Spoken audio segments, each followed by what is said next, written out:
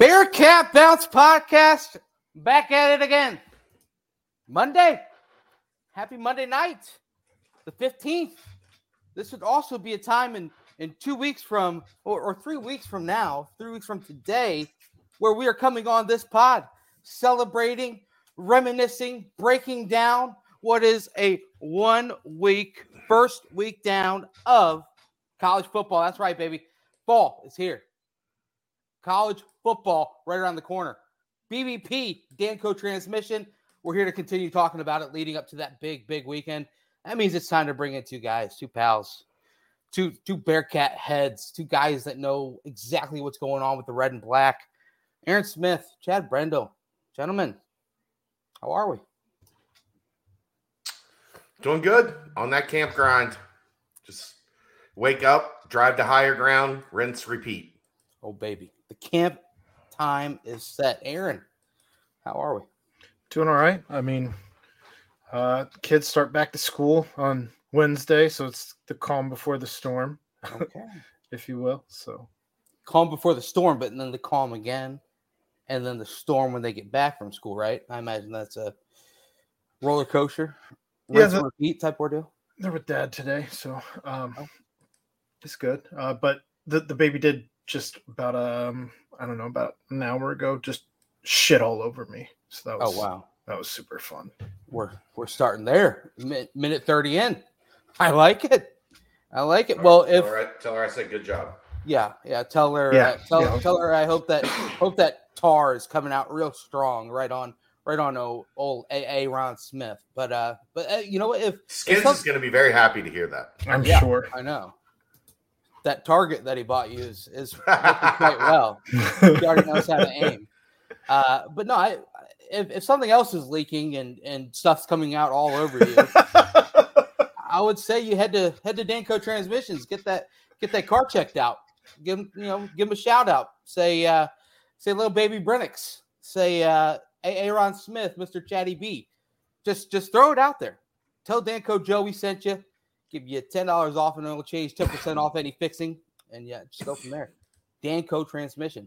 But man, Aaron, throwing sludge on the walls. That's kind of what some of the AP voters tend to do at times when they throw sludge at the wall and see where certain spots fit. I think I counted 14 possibly guys who threw sludge at the wall, and none of them landed on the Bearcats, the number 4 team in last year's final AP poll, and now currently unranked on a lot of different pollster sites, but ranked as high as number 10 actually.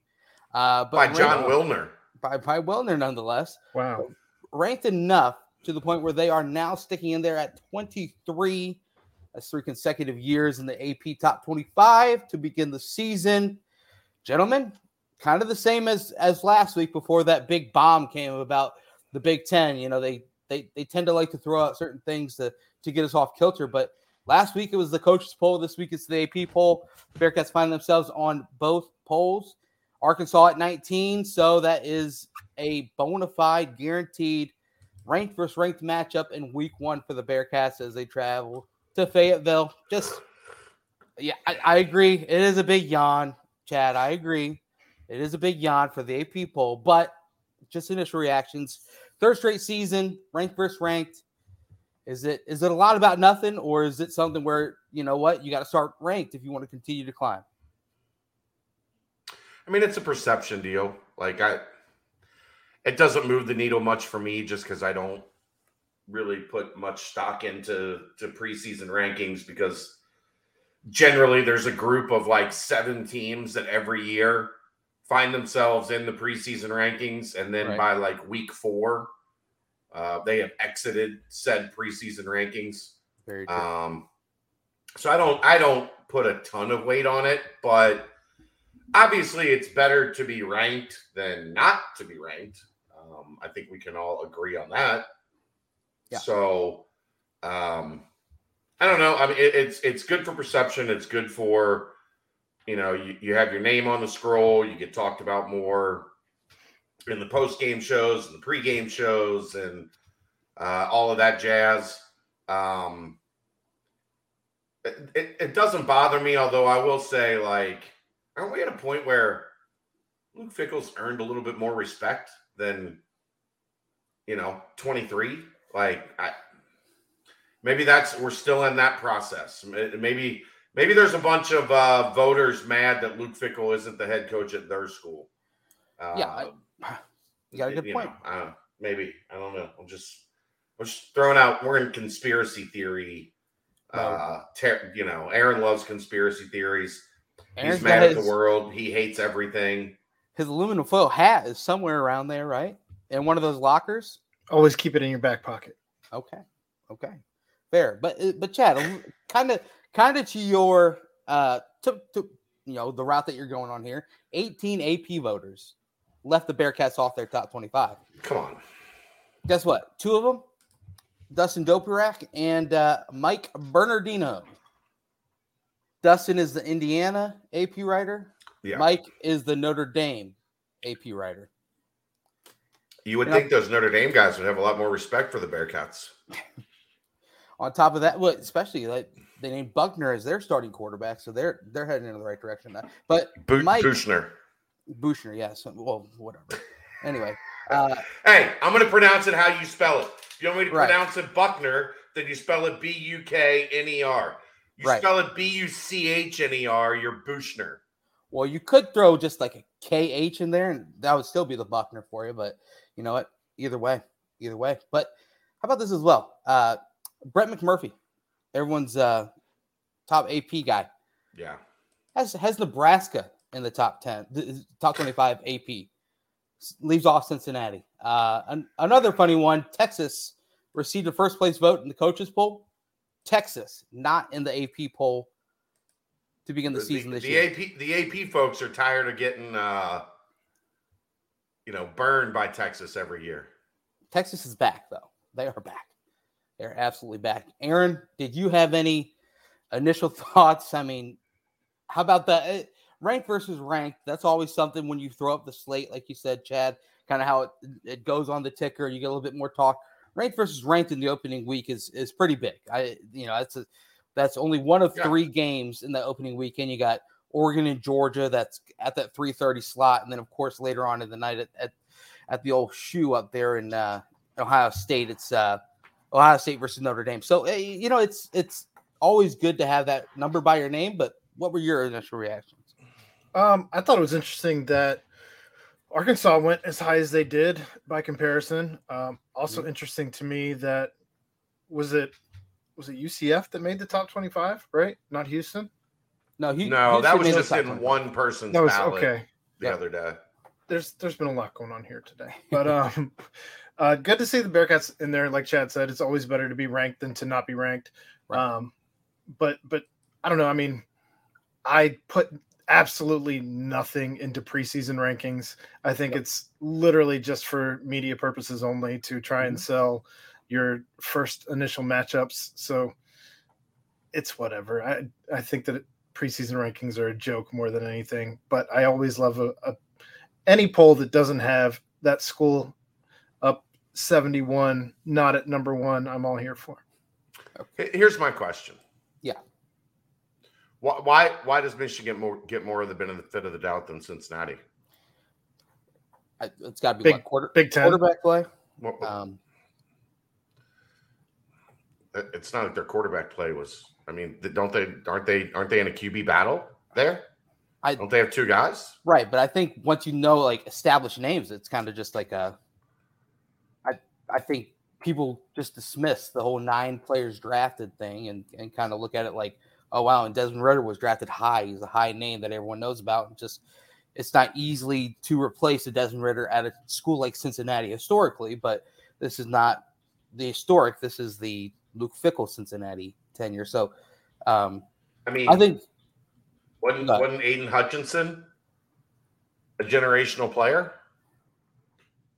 I mean, I would say not as much as Desmond Ridder, but yeah, I mean, he was right there at the top of the draft, right?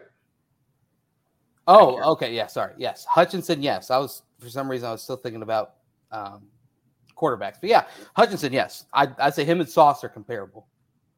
No doubt. I mean, and Michigan's 8th? Cincinnati's 23rd. Right. I agree. It's because it all goes back to their overinflated recruitment rankings. Because if you go to Michigan, you get a little bump. It's Big Ten bias, same as it always is. And this is again. I think that might be maybe you need a little bump in your life. This is to solve some of your sleep issues. But this is why I don't put anything into preseason rankings. None of it means anything. You're going to see bias all over the place, the same as you always do. I mean, I don't know. Yeah. I don't think that there's any reason to even have preseason rankings. Period. People click on them. People talk about them. Exactly. It's all bullshit. All of it. Well, I think like you guys are saying, it's something to throw out there, obviously, and I mean Notre Dame's 5 with Bobby Boucher at quarterback. Yeah, Notre Dame's 5, and it's just that guy. Look, yeah, that guy wouldn't win this job. It was against Evan Prater and Ben Bryant. Every time he came out there, there's no doubt. He wouldn't win this job. Yeah. I don't think he beat Ben Bryant or Evan Prater. I think it's easy to just put the teams up there because you won't get as much pushback. But I think I'd start Brady Lichtenberg over that kid. Okay. Sure. Why not keep diving deeper? I mean, what Jacob Hoying probably give him a run for his money after some of the plays he's been throwing. I don't know. It's an interesting thing to watch because obviously kind of like Jabari Taylor's a better quarterback than that kid. True. Jabari has a prolific past. But kind of like what Aaron said though. Even when you do have an established returning quarterback, like a DJ Uiagalelei. Uiagalelei. Yeah, just trying there. But yeah, he came in, had a couple of good games. He was terrible last 2 years ago. Yeah, 2 years ago. But then all of a sudden that puts him up there at 2 or 3, and then all of a sudden he struggles and they drop out. North Carolina was up there in the top 10 last year. Yeah, so a lot of things will shake and move throughout the early stretches of the first few weeks. There's going to be a lot of movement, clearly. But it's always good to start ranked than unranked. I think obviously you see an easier chance to rise, especially if you start with a win on the road against a team ranked higher than you. I don't think it's going to be a simple flip-flop thing. I think it'll be something where Cincinnati will see a pretty steady rise, pretty quick rise, and then... Yeah, but if you lose, they can just leave you out. Right. For a significant period of time. Exactly. So that's why you got to win. Yes, I agree. If you lose, you're in the same situation that Houston was in last year when they lost to Texas Tech early in the season. Arkansas is a little better than Texas Tech, but absolutely. No, I agree. But it's just as far as the rankings go, where they say, okay, well, you lost your one big test at a conference. You beat an Indiana team at home, and then that's about it. You got to have a big win later on, maybe a win at the bounce house at UCF, and then you slide back in the rankings and work your way back up. But I agree, you got to win that opening game because that's the one where people will make the adjustments. A lot of people say that you start the rankings 4 weeks in would be a better determinator on exactly how the teams are looking instead of just throwing even 2. Yeah. Even just to have some level of a base of knowledge of what these teams look like. Are you still going to get it wrong at that point in time? Yeah, because it's too early in the season, but even after a week or two. But again, we're talking about it. We're on 15 minutes now, right? It was something that needed to be just mentioned. I'm done talking about it if you guys are, but I don't know. I mean, I was done talking about it after I dropped that it was all bullshit. So, yeah. I mean, I think you were done talking about it a minute and 30 in to the entire podcast. You were like, I don't want to talk more about this stuff that should be in diapers. Just let's carry on. Let's carry on. Well, speaking of carrying on, our wayward son, another good week. Our daughter, I hear her in the background. Or daughter. Hi, Brenix. Brenix is saying, I'm ready for round 2, Aaron. Man. Come get round 2. Oh, let somebody else watch it. Anyway, carrying on, though. That number 23 team, Chad, you were again at camp today. I was able to take in a day of practice, a Tuesday night under the lights, and the scrimmage on Saturday as well. You've been in 2 practices since the last podcast. Like, I'm pretty excited. Yeah. I want some Brent observations. Okay. People get my stuff every day. Should we switch the chairs? Is that what you guys do on the nightcap? Let's switch some chairs. Oh, there we go, Aaron. Drive the bus. Ask us both questions. No, you. Okay, ask me questions. I'm ready. All right. So. Well, wait. First, go to Galactic Fried Chicken. They have great chicken, great sauce. I haven't tried it yet because no one has invited me to go there with them, and I'm not going to go alone and walk in and say, Bearcat Journal. I've gone alone twice. I know. Put your big boy pants on. You'll be fine. It's a little different. I don't know. So you went to practice. How are you? Yeah. You went to practice. Yeah. How was the weather? Tuesday night was nice. It wasn't too bad, not too muggy. It had some little tiny bouts of a little bit of shall we say, added moisture in the air, and humidity got to me a little bit, but not too bad. And aside from that, the bugs were biting. They go to the sweet guys, so that means I have bites all over my legs. But other than that, weather was great. Saturday was great as well. Not too hot. Felt good. All right. So you got to see the quarterbacks in action. You got to see the running backs in action. Running backs are a little different during a regular practice as opposed to the scrimmage. Yeah. But you got to see them at the scrimmage as well. Right. So as you look at these 2 battles, quarterback and running back, what were your takeaways first on the quarterback battle? Quarterback battle. So Tuesday, Ben Bryant was a little limited, so I didn't get to see much of him on Tuesday at all. But on Saturday, I thought Ben looked really good. I thought he had the ability to kind of locate the ball a little bit more. I think, Dave obviously has done a good job writing about this from Saturday as well as, Chad alluding to it as well. He kind of seems like he has the ability to throw receivers open instead of, trying to find the receiver and then locate the ball there. I agree with that part a lot. I think that he, threw Shimon Mateer open on a deep ball. Also, threw open Nick Mardner on another deep ball with JQ dressed all over him. He kind of just has that definite gunslinger approach when it comes to the quarterback. Not gunslinger in the sense of he's going to, drop back and just pummel balls left and right, but more of can make most of the throws all over the field and fit it into tight windows, and at times challenge those tight windows. And I think that's the exact type of quarterback he is. But then Evan, similar thing on Saturday. Towards the end of practice, end of the scrimmage, he had some really good balls. Will Pauling over the middle was one that comes to mind, and he's always a constant threat with his legs. Something that you mentioned as well on Tuesday night. I was saying, I mean, that's something that you can't really show in practice is when the bright lights are on and it's 3rd and 7, is Ben Bryant going to be able to see an opening and bust it up the field for a 7-yard gain if the coverage is kind of all locked in, or because Evan Prater more than likely will be able to if the opening's there, but also how much you want them running, this, that, and the other. But I mean, it's a clear QB battle. You can see how both sides definitely have certain edges at different moments. But, Ben looked really good on Saturday, and there's no way I could disagree with Dave calling him the dude of the day.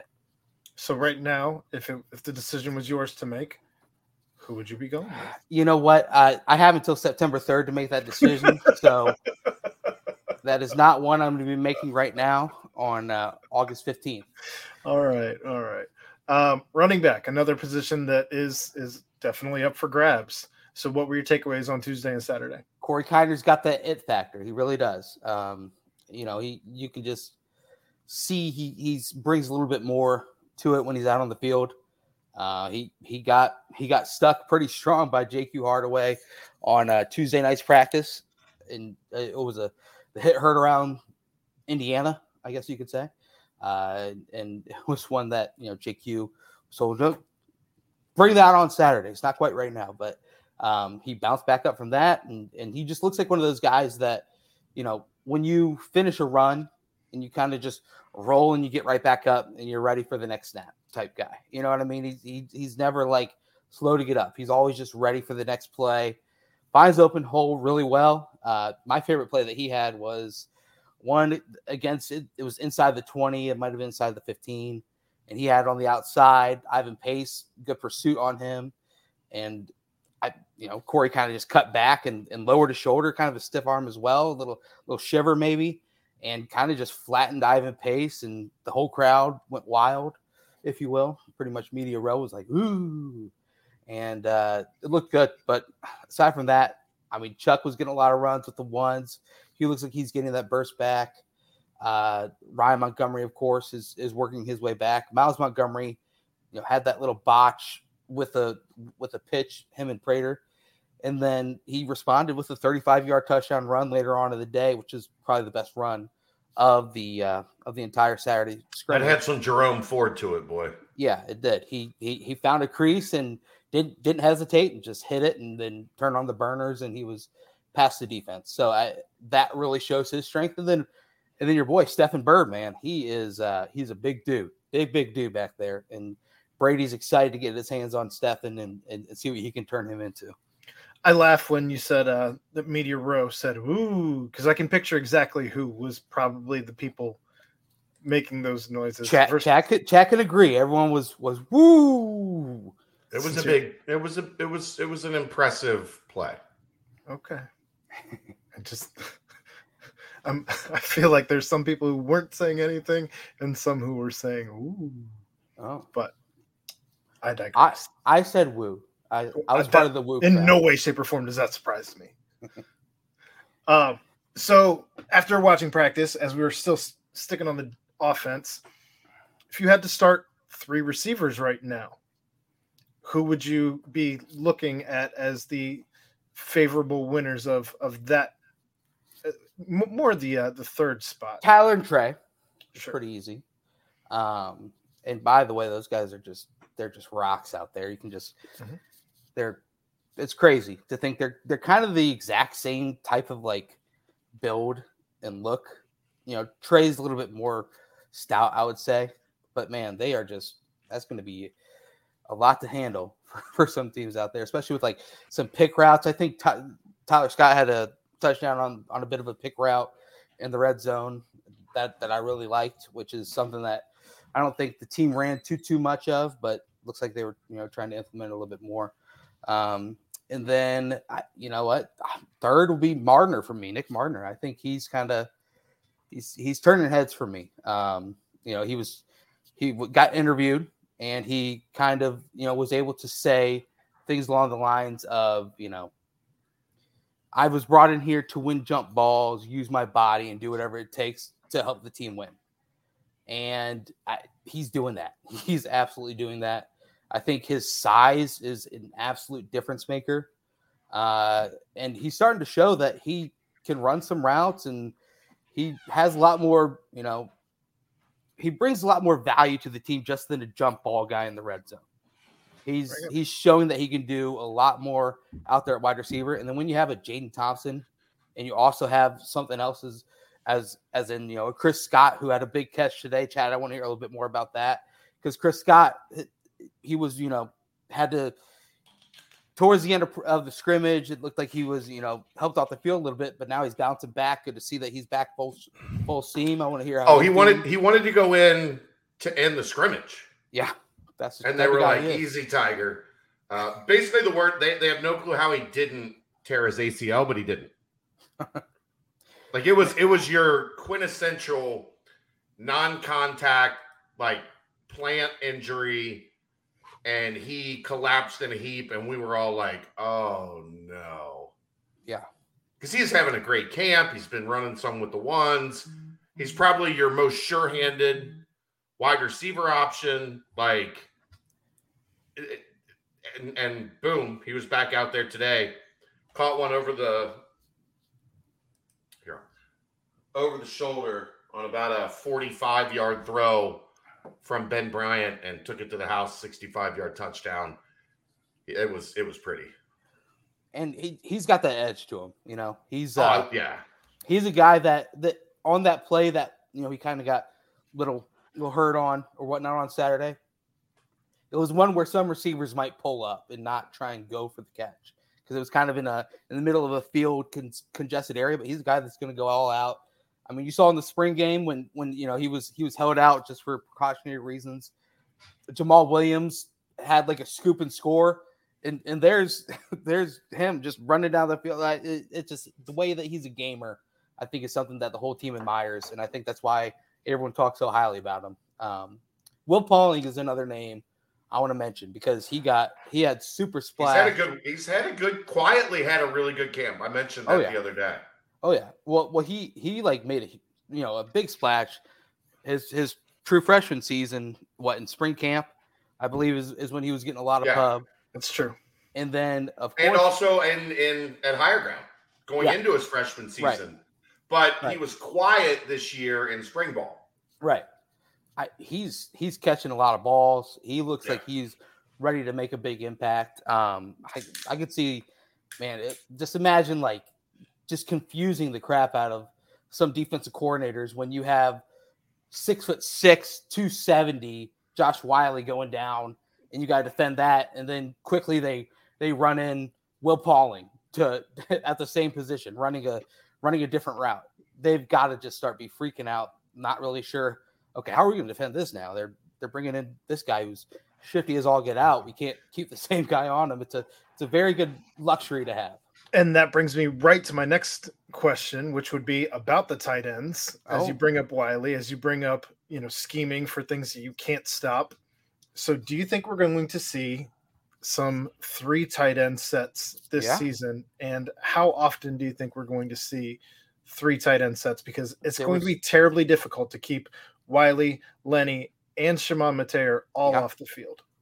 There was 12 and 13 personnel a few times at the scrimmage. I think the most important aspect of that is that the whole K position that was kind of, implemented last season is I think that's alive and well this year, where you could put Josh Whyle out and treat him as a wide receiver spread out. And then you can have Lenny even spread out, put as a wide receiver, even Shimon too. And I mean, you saw 12 personnel kind of right away at the scrimmage, and the defense had to respond by putting Ivan Pace on the field and taking out Taj Ward. But I mean, they have just so many weapons, man. And Shimon has had a somewhat quiet fall camp. I think it's because, obviously, Josh is back and Lenny is Lenny. So that kind of just slides him a little bit down the totem pole. But aside from that, Shimon had a great diving catch where Ben Bryant threw him open, but it takes a really good player to jump up and snag that ball as you're falling to the ground. So Shimon flashed on Saturday, and I think, get as much, 13 personnel as you can out there. And even Peyton Singletary had a couple of good plays as well. So, it's he always does. Like, that guy is just always producing. It's crazy. Yeah. It's showing that the up next is just right there. The Yahoo Sports, the podcast chat. I'm slipping on the name right now. The College Football Inquirer. The College Football Inquirer. Yeah. They drafted their top, non-conference games. I was just listening to it real quick before we came on. And one of the picks, it was like one of the top 10 non-conference games, was Cincinnati at Arkansas, and they and Pat Forty jumped on, and Pat Forty is what he is, but he jumped on. And he said, I think the Bearcats aren't getting as much love as they deserve because all these players that are filling in for the 9 players that got drafted and the other players that moved on to the NFL and whatnot, they're all being replaced by high level players. We just don't know the names of them yet. And they don't know the names of them. Well, I was kind of just like direct quoting Pat Forty, but and so it's just, that'll be exactly when you see a player like Shimon Mateer, who they're like, who is a 3rd string tight end coming in? And then you see randomly maybe Peyton Singletary's in because Josh Whyley's out for 1 or 2 snaps, and Peyton comes in with a 13-yard reception or something along those lines. So, I mean, it's a deep talented tight end room, and it's blatantly obvious both days. Thank you for the donation, Richard. We appreciate it, as always, sir. That brings me to offensive line. Yeah. So offensive line, and I know it's always one of the harder positions to watch when you're watching, on the offense, because they're not the guys making the big flashy plays, the big sexy plays, right, all the time. So what stood out to you as you took in the offensive line? And I especially wanted to make sure we mention this, as it appears one of the linemen's parents are in the chat right now. Well, I thought that the offensive line, the whole mantra of iron sharpens iron is something that you hear every single player mention whenever they're interviewed. The coaches mention it continuously. And it's blatantly obvious when the defensive line is going up against the offensive line. Those are three grown men across that defensive line just going at it every single day. And from what I was able to take away on Tuesday, it was like the defensive line was doing a great job kind of owning the line of scrimmage. And, when you throw on the full pads and the defensive line is kind of in a groove, and, the offense is kind of just throwing out plays left and right instead of scripting things and kind of, attacking weaknesses of the opponent and game planning, the defense is going to have an advantage in those situations, especially on the defensive line. When the defensive line has gotten Evan Prater and Ben Bryant's cadence down to a T now, and they kind of know, okay, this is going to be go time. There's really no hiding the snap count or whatnot. It's kind of like, okay, and they know when you line up a certain way. They know offensive lineman tendencies at this point. They know, hey, if he's dipping his shoulder this way or that way, I'm going to attack this or that. But the way that the defensive line is doing that is just strengthening the offensive line as well. I thought Saturday the offensive line did a really good job. Defensive line still gave them everything they had, but I'm all about cohesion on the offensive line. And you heard today, Renfro was talking about having, Dylan O'Quinn next to him at the guard position. He really likes that feeling. And that Huber is just making some big, big moves on that right side as well. So, from what I was able to see, if I kind of like the quarterback position where the staff wants to have something kind of solidified so they can work on the cohesion, work on coming up with, an identity, I think is what Chad called it, and kind of able to have, this is what we're going to be rolling into week one. I think that it's even more important to do so on the offensive line as well. So I think there's an offensive line situation this week that's more important than anything you've mentioned. I'd say Gavin Gerhardt at left guard. Gavin Gerhardt is making a charge. Yeah. To be the starting left guard.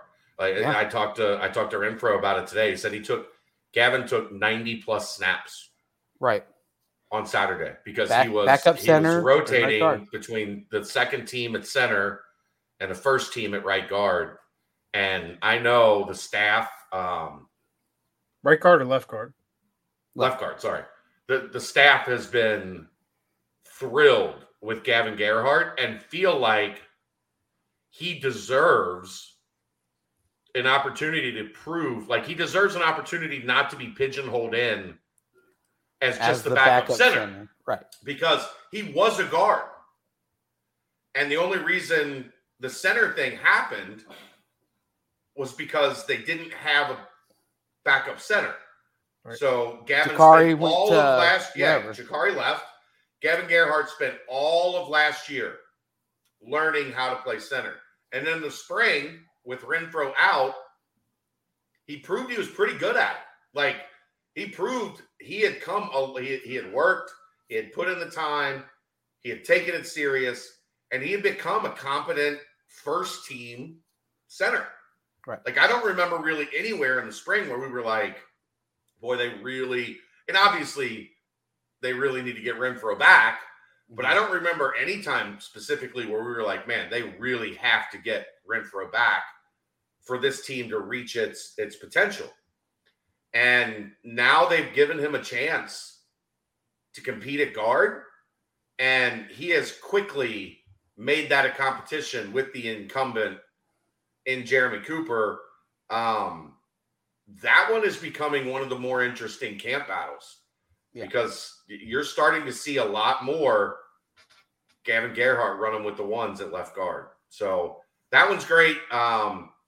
The Joe Huber story is great. And I spent a lot of time today, and his dad, Jim, is in here talking to Jim in the DMs, getting more of the story because obviously Joe is very quiet. From his silence comes violence, which I don't know how that's not a shirt. Like one of the coolest Jim things out there. Jim says he's making shirts, but like we need to get Joe a 513 shirts deal. From his silence comes violence. Like, where's Mike? Are you in here? If Mike's in here, we need to get that ball rolling before somebody else jumps in and picks that bad boy up. But his dad told me he didn't play a varsity snap in high school until his senior year. And there was even some talk, like in the family, like, are you really gonna play this year? And he did. And clearly that worked out well. And his dad made a great point. His dad made a great point. Kids like Joe have been drastically impacted by the early signing day. Mm-hmm. Because, I mean, like, we look at this class now. This class was wrapped up essentially before we even got to August. Right. So guys that have a big senior year, like a late bloomer, a guy that really comes on late, mm-hmm. like a Joe Huber did in his final year of high school football, the spots are full. Yeah. Like teams aren't really looking anymore. Like unless a team missed, or they had a kid decommit or whatever the case may be, they're not really on the market for like under the radar guys that had big senior years. So that's kind of how he fell under the radar. And I guess the defensive coordinators, his defensive coordinator's brother at the high school he was at was a graduate assistant at Cincinnati. So he came to watch his brother play and was like, whoa, who's this guy right tackle? Like, right. might need to take a look at that. And then got him in touch with Ron Crook, and that's his path to becoming a walk-on at UC. Wrestler, which we know Luke Fickell loves. One of those kids, he didn't tell the full story today. Like he built up. He wasn't like Ethan Green was a big-time wrestler from his freshman year all the way through. Joe Huber had like a gradual climb.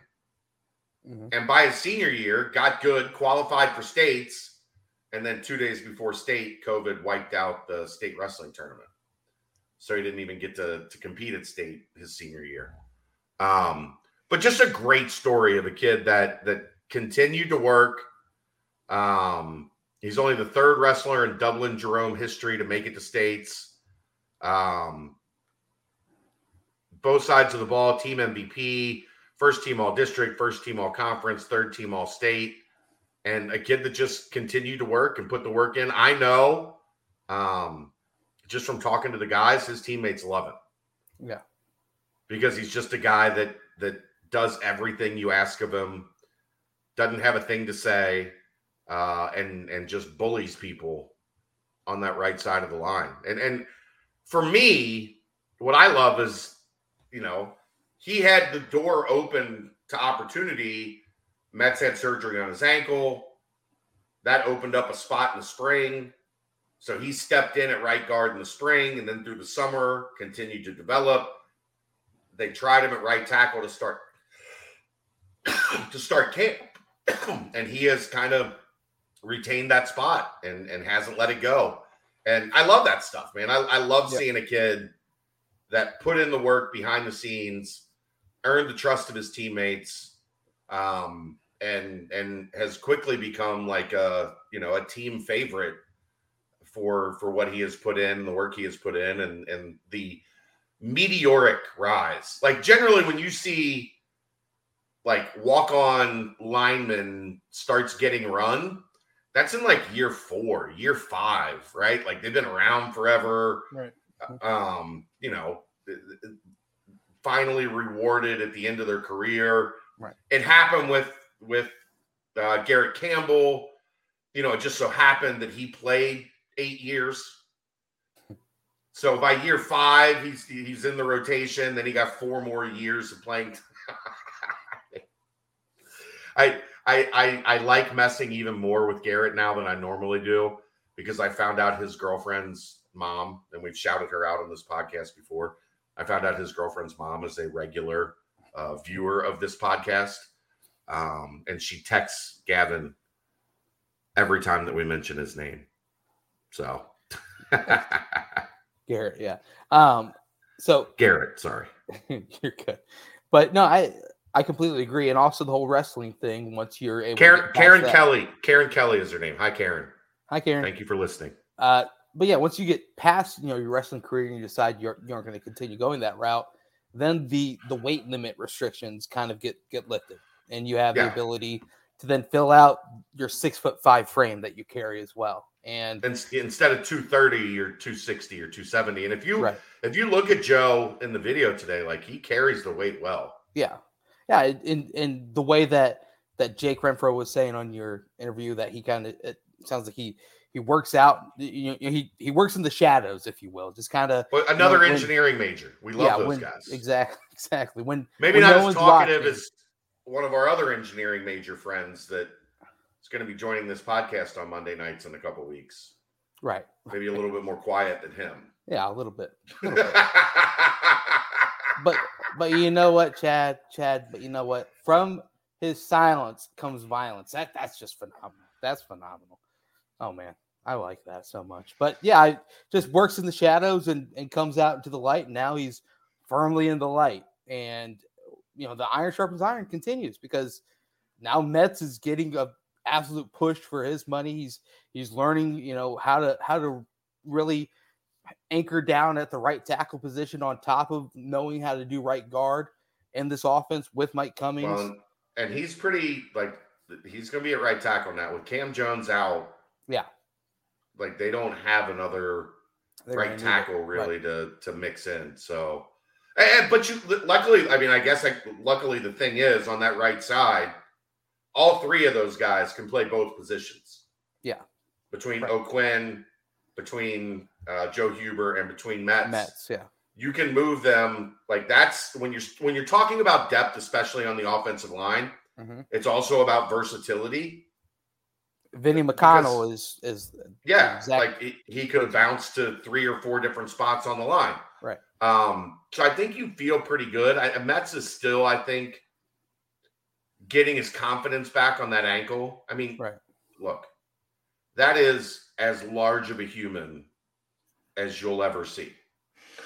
And to have an ankle like all the way down at the bottom that's supporting 6'8", 6'9", 330 pounds, you got to build not just the strength in your ankle, but you have to build your confidence up in like getting back out there and being able to move and play in space and do all the things that you have to do as an offensive lineman. So, and then that's when you also throw in the fact that, Lawrence Metz is pretty new to playing the game of football and, of course, playing on the offensive line as well. So it's not only is it, getting trust in that ankle, it's getting trust of playing football and offensive line while dealing with that sort of an injury as well. So it's a luxury to have kind of Joe Huber fall right into the lap of Mike Cummings. And it's another situation where, I'm not saying it would have been the case, but, you get a fresh face in there in the offensive line room. And now all of a sudden you're seeing who is this Huber guy? This guy is working his tail off. He's coming out here and he looks really, really good whenever we put him in these situations. So let's give him a little bit more run. And now you have the situation that you have right now. So it's exciting. But I think that's probably the one group that is most excited to hit an opposing team, if you will, to go up against an opposition that doesn't have CPAW on their helmet as well. So, well, and that again transitions me very easily into another group that wants to hit an opposing team, your defense. And as we flip to the other side of the ball, let's talk defensive line. As we talk defensive line, I think everybody has a pretty good idea that it's going to be Jabari Taylor, Malik Vann, Juwan Briggs, maybe not in that order as far as the line goes. Briggs better watch himself. Well, so that's what I wanted to get to was who impressed you as far as the backups because I know some of the guys that are backing up this defensive line are beginning to make some waves. Well, on Tuesday, it was actually Jabari who was playing on the outside and on the inside at the same time. It was very strange. Wasn't that strange, Chad? Having a 90 on the outside and on the inside. No, he wasn't. Oh, no, wait. That was not. No, he wasn't. That was not Jabari. That was actually. That was not the Jabari on the inside was an imposter. None other than Dante Corleone. That guy is he's a load. Charging man. hard. Like he's a load. You can't move him. I talked to Renfro about that today. Like it's not with Briggs. Moves his you. ability to move you. With Corleone, it's your inability to move him. Yeah. He doesn't budge. Like, I'll see the Gerhardt, Renfro, they'll get their hands on him. And it's just like, we're staying right here. Standoff. I'm not going that way. No. No matter what you do, no matter how hard you push, no matter how hard you try. He is anchoring down. Good luck to move him. No. I mean, you're right though. But yeah, he was wearing the number 90 on Tuesday. I think his might have gotten ripped or something. A lot of holding has been going on inside. Needing repairs. Yeah. That was when Malik was wearing number 4, which he should make the switch to 4. He looks like a lean pass rushing machine with number 4 on. I'll tell you that much. But yeah, I mean, Dante Corleone is the easy answer to that. He's making some moves up the depth chart. I think, obviously Eric Phillips is another name that I would mention. I had him down for a sack in the scrimmage on Saturday. He just looks like a guy who, it's his time now. Kind of, along the lines of a Jabari Taylor, if you will, of a Curtis Brooks and, Elijah Ponder. You keep going back. Eric Phillips kind of seems like it's his time to step up and take that extra role. Noah Potter, he flashed in the scrimmage as well. I had him down for a sack. Looks like he's another one of those guys that transfers in. Darian Beavers, Juwan Briggs, Noah Potter, where it might take a little while for them to kind of just play without thinking, just go out there and just play how you know how to play. And it seems like he started to grasp that a little bit more in the scrimmage. Well, you got to remember he wasn't here in the spring. Right. No, yeah. This is, when he got to higher ground, those are the first real snaps he's taken as a Bearcat. So it's going to take a little bit of time. Like Justin and I have talked a lot about at practice, waiting for the Noah Potter, when is that push going to come from Noah Potter? And over the past week or so, past 4, 5, 6 practices, each day we've started to see a little bit more and a little bit more from him. So that's good. I mean, last year his eyeball fell out. Ouchie. That's a tough one to see coming. But anyway, so yeah. But hey, he's back. I'm excited to see what he's going to bring. A lot of excitement. But good job there, Chad. But anyway, so the one thing I liked, speaking of Justin, he had a good article on the D-line as well.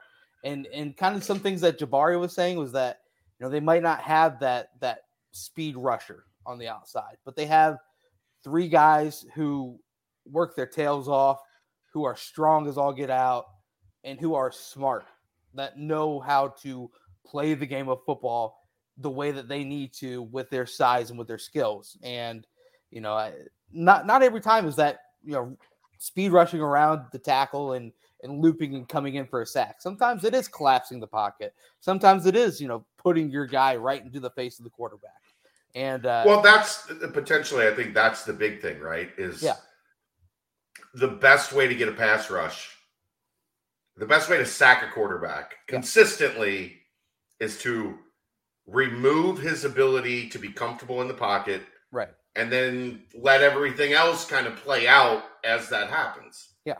You're going to see a lot of that between Briggs and between Damo Perry and between Corleone. There's going to be pressure up the middle. Right. And Curtis Brooks.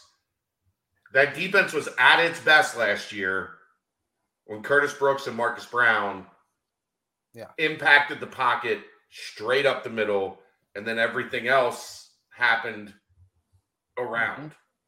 Yeah, so I rewatched the Notre Dame game a few weeks ago, and at the end of the game, it was the power rushing front of Jabari, Malik, and I don't know if it was Curtis in the middle or Brown. Not. It might have been Brown, one of those two. But yeah, they were flipping, and those are the ones that were getting the heavy pressure on at the end when it was crunch time for Notre Dame, and that was when Malik got a half sack and broke his finger, and that was when Jabari also got a half sack late in that game. So I mean they've done it before, and it's going to be something that we see every Saturday. And then if you're able to rotate in, players like Eric Phillips, who's going to bring a little bit more speed probably and a little dynamic on the outside. You bring an absolute rock that you cannot move in the middle, and then you bring on the other side potentially Noah Potter or Justin Watley, who had made some plays as well. It's not. I don't think the depth's quite there yet, but man, it is right there knocking on the door, and especially with Dom Perry Dom Perry too, but with Dante Corleone and Eric Phillips. Well, so defensive line clearly impressive as a unit, but moving to an even more impressive unit in my eyes is the linebacker position. Yeah, and I guess I want to position you with this question. Ready? Can you recall a more, I guess, a better linebacker group than this linebacker group for Cincinnati? Like, is there another linebacker group that you were this excited to see on the field? I mean, they could be maybe the best linebacker unit that this team's ever had. Yeah, I mean, last year, obviously. We have to go back 1 year. Yeah. And I mean, Darren Beavers and Jordan Blanco, they're both getting snaps at, in NFL preseason games and in training camps. So that would be the easy Beaver answer. Was part of that group, and Pace and Van Fossen were part of that group. Yep. Jaheim when needed as well. Yeah. The answer is last year, Aaron. That's where I disagree, because I think I'm more excited about this unit than I was last year.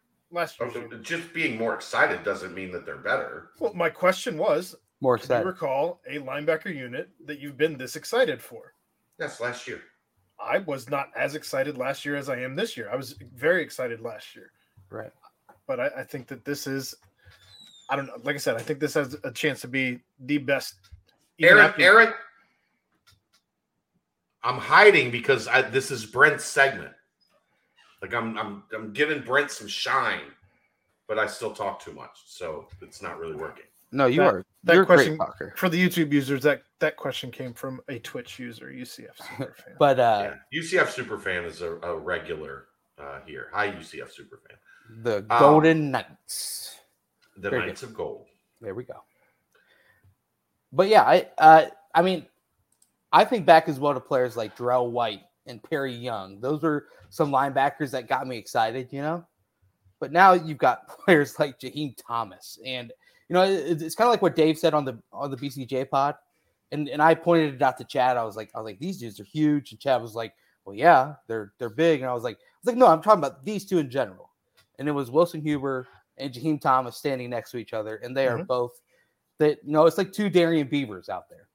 If you remember how just physically and athletically imposing Darian Beavers was last year. Darian Beavers and Joel DeBlanco standing next to each other. Well, I think Huber's got a little bit more height to him, and I think like DeBlanco's DeBlanco was a big dude. Oh yeah, dude, DeBlanco was not a small linebacker. Anything about Joel? No way. I was a big Joel advocate. On a side note, how about him leading the Seattle Seahawks in tackles a week after getting signed by the Seattle Seahawks? It's Joel DeBlanco. What would you? That's what he does, is tackle people. The robot, man. That's all he like. I will tackle you. I'm not certain that he wasn't engineered by Alec Pierce to play on the football team. Pearson, and Royer came up with that one. Well, Royer gave him the personality. Joe Huber is their intern. Just saying. John Williams coming in every once in a while. No, I think John Williams is aerospace engineering, so it's a different When they send Joel to the moon, it's going to be John Williams. He's out there in space somewhere. But I agree. So the thing is, with this group though, it's like, so you have Jaheim, who is clearly going to be used a lot in that pass rushing off the edge, because when 12 personnel was out there, they bumped Jaheim out to that stand up end, and they brought Ivan Pace in. But there's a name for you, Ivan Pace. I mean, that guy is wrecking ball. He's like Darrell White plus, 50 pounds. Like it is crazy seeing what Ivan Pace does out on the football field, because you would see that big guy and you'd be like, why isn't he lining up over the center and getting down in a 3-point stance? Instead, you see him moving in space, blitzing a gap, running down a tackle, unless it's Corey Kiner and he does a quick move and lays the shoulder into you. But just joking. But anyway, Ivan is going to give the ability for Jaheim to never get tired, to constantly be going. And a name that we kind of just like throw out there in Wilson Huber, like we don't really mention Wilson Huber too much outside of just like knowing that he's going to be a rock in the middle. But that guy, his sideline to sideline is great. He knows what he's doing out there, and he has all the confidence in the world. He's truly a leader of the defense on top of it all. So, I mean, I don't know. It's a scary second level. And then when you have players like Jonathan Thompson and Jack Dingle, making plays, I mean, it's a linebacker room where, whenever you talk to Coach Tressel and you see him in interviews, he's got a different little oomph to his step. Even warming up on Saturday, it just looked like he's got a little bit more of a bravado feel to him. And it might just be the comfortability of it being year 2 with him at defense coordinator. I'm sure there's definitely something to be said for that. Right. Or it could also be the fact that he's got some really quiet, high-level confidence in this group that he's got, because, I mean, Deshaun Pace and Ty Van Fossen, you return those two after what they did last year. I mean, it's just everything else added on top of that is just more luxury, and it's really, really good. All right, so the next position I want to talk to you about is cornerback, as there's been a lot of dudes flying around at cornerback. We've heard from Chad that the 1s and the 2s, I mean, receivers getting work regardless of who's in, whether it's the 1s, whether it's the 2s, whether it's 1s and 2s, whether it's 2s and 1s, whatever. Yeah. What were your thoughts walking away from Tuesday and Saturday on that particular position? You know what? I do think, and I think Chad would agree with this, I do think that the group will let up some catches that we aren't used to seeing. But there are times where I thought every single cornerback was as good in coverage as, you would really want a starting cornerback on a high-level team like Cincinnati to be. Shepard, for example. On Tuesday, I thought that he wasn't, he didn't quite dominate the day on Tuesday, if you will.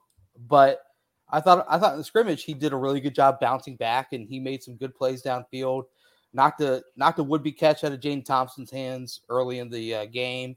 Had a couple of good deep contests on, Nick Mardner and some other receivers. I thought that he got better as the day developed. JQ let up a touchdown to Nick Mardner, but then a little bit later, he's making more plays in the secondary, and he is every bit as tall as Chad. I think someone was asking if he's legit 6'3", 6'4". I think he is in that 6'3" to 6'4" range, more than saying he's like 6'3", but really he's 6'1". He is a big dude. He is tall, long, athletic, and it's as he just continues to get more and more reps, he's only going to get better. And I think Arquan's the big one here. I think that you've got to rely heavily on Arquan week 1 against Arkansas, where if the Razorbacks come out and they kind of show their hand early in the game and they show what they're going to attack, well, you've got to tell Arquan, hey, it looks like they're really attacking the boundary a lot. And I don't know, bump him out there if need be or whatnot. But I think that early I'm in the not ruling season, out him starting at boundary week 1. Right. No, I agree. I guess if that transfer that they got in Hazelwood, I mean, if he is developing into a huge, piece of that Arkansas offense, and he looks like he's going to be, their boundary wide receiver and get a bunch of looks like they did last year, then yes, I think you've got to put Arquan on him and just say, hey, we've best on best. We gotta try and shut this down. So I think Arquan San Fran. But yeah, I think just stick with the tonk. For those in the audio format, thanks for the donation, Tonk. Yeah. Tonk. I just wanted to get Brent to do the tonk. Tonk. But anyway, I think Arquan's going to have a huge stick to sports. I'm trying, Mom. But yeah, I mean, I think Arquan's kind of the heartbeat of the cornerbacks, and I mean, I think everyone else is just like really solid. You know what I mean? There were a couple plays where there was nothing open, and a sack would have been a sack, but they obviously can't hit the quarterback, so a completion was made downfield. Different plays of that. It's kind of different in a game setting, obviously, but I think Arquan, you got to ride him for a while. But JQ's knocking on the door. I thought Shep had some good reps. Chad, you said Shep had the best day that you can remember today. Yeah, he had a really good day today. I think he's continuously I know we all love the idea of JQ, and JQ has made plays every day of camp. But Shep is having a good camp, especially as we've gotten farther along in camp. I thought it was a little bit of a bumpy start. Right. But he's gotten better. I think he's gotten appreciably better as he continues to get the number one reps and continues to build that confidence. So that's going to be a fun, JQ's going to have to win that job. Shep's not giving it to him, which I think is great for JQ's development. Yeah. Agreed. No, I agree. Because now it's not look, we have to give the young kid a chance. Now it is the young kid gets a chance when the young kid earns the chance, which he's also doing every day. A sack today, an interception today, a couple passes defended today. JQ is rising to the occasion, but Shep is not iron sharpens iron, right? Right. I know this is why I love Fick. Tangent here. This is why I love Fick. It's not bullshit. Right. It's not brick by brick. It's not hold the rope. It is legitimate. We are going to get better every day because these guys are going to have to push each other every day, or they're going to get tossed aside. Right. Yeah. And the thing is that, after Shep on Tuesday, because he didn't blaze the world on fire on Tuesday when I was there. He could have withered and kind of been like, oh man, this freshman who everyone's talking up, he's really good on the outside. But no, I feel like he stepped his game up and he's going to match that. And you know what that only does on Saturdays? It makes the opposing team have to deal with we'll call it JQ Shepard, the combo of them on the boundary. If Arquan does move to field, they've got to deal with Jaquan Shepard and deal with JQ Hardaway. And then, you know what, if you got a game full of them at their highest level, just think when the fourth quarter rolls around, and it is crunch time for the opposing team. If you have a fresh cornerback, boundary cornerback who's been pushed all off season by the other and by this wide receiver group, that's when winning time happens. And if you have two guys that can do it, then that's all the luxury in the world. So it's going to be one of the JQs. How about that? There we go. How about that? Safety. I know you're going to have safety next, right? It's going to be the last one, man. Hicks looked really good on Saturday, I thought. Just a veteran, he just got that veteran feel to him where he knows what he's doing. He should. He started for 3 years. He doesn't have, he's not trying to be all flair out there. He had a good, tip on a ball that was intended for Josh Wiley that got intercepted by Big Jabari. He's just so steady. And then other than that, I think you just see so many other options at that second spot. You know what I mean? I think walking away from it, it's going to be threats to start off. The way that he just kind of throws his body around and flies around the field. And I know those are cliche statements, but I mean they're pretty true for him. He uses his body as a strength, and I think we'll see more of his effect when they do allow these guys to just all out hit, and that'll be at Arkansas. I think you'll see him lay some big hits pretty early in that one. But aside from that, I just think it's the defense as a whole. You know, like you had stars at safety all throughout the past few years, but this defense as a whole just kind of doesn't leave, at least from what I've seen, doesn't leave many opportunities for the safety out on an island all by themselves because of this, that, and the other. It just seems like the cohesion's already there across the board. I think threats as that level of athleticism and toughness that you want to see come up from that last level and hit a running back or, you know, hit a receiver over the middle and let them know, hey, don't come across the middle. Yeah. To be fair, he got picked on a little today. Okay. We learned something today. What's that? Brian Threats is not big enough to cover Josh Wiley. Oh, really? I thought that'd be quite the opposite. You just learned that today. Yes. Well, yes. Today was the first day that they really they were running a lot of blitz stuff today, and I'm not talking like sending 5. Right. I'm talking sending 7, 0 coverage, like man on man with no help. Like you're on your island. Good luck. You have to defend your guy. And his guy that he had to defend was Josh Wiley. And that was not a great matchup for Brian Threats. Can't imagine that went well. Well, you put David DeJulius up against Kalu Ezekbe in a rebounding drill. I think Kalu's going to come up with a lot of rebounds there. Well, but the reality is, though, Threats is a safety. Part of his responsibility is going to be covering tight ends. No, I agree. Also, Chad, do you think, though, the catch might be made if the pass rush doesn't get to the quarterback, but Threats more than likely will be bringing him down right away? You know what I mean? That was not the case today. Okay. Interesting. Josh had a big day. Okay. Josh had a big day, and he did have a drop. I reminded of that after practice, and he said, Chad, we're supposed to be positive. You're supposed to be positive out here. Why are you always focusing on the negative? And you should have said, because you're a freak, man. Because you're an absolute freak. I'm trying to motivate you. I'm trying to motivate you. Like I'm here to motivate you. No, I don't Josh, think he didn't buy it. Josh, you're a freak, man. You are.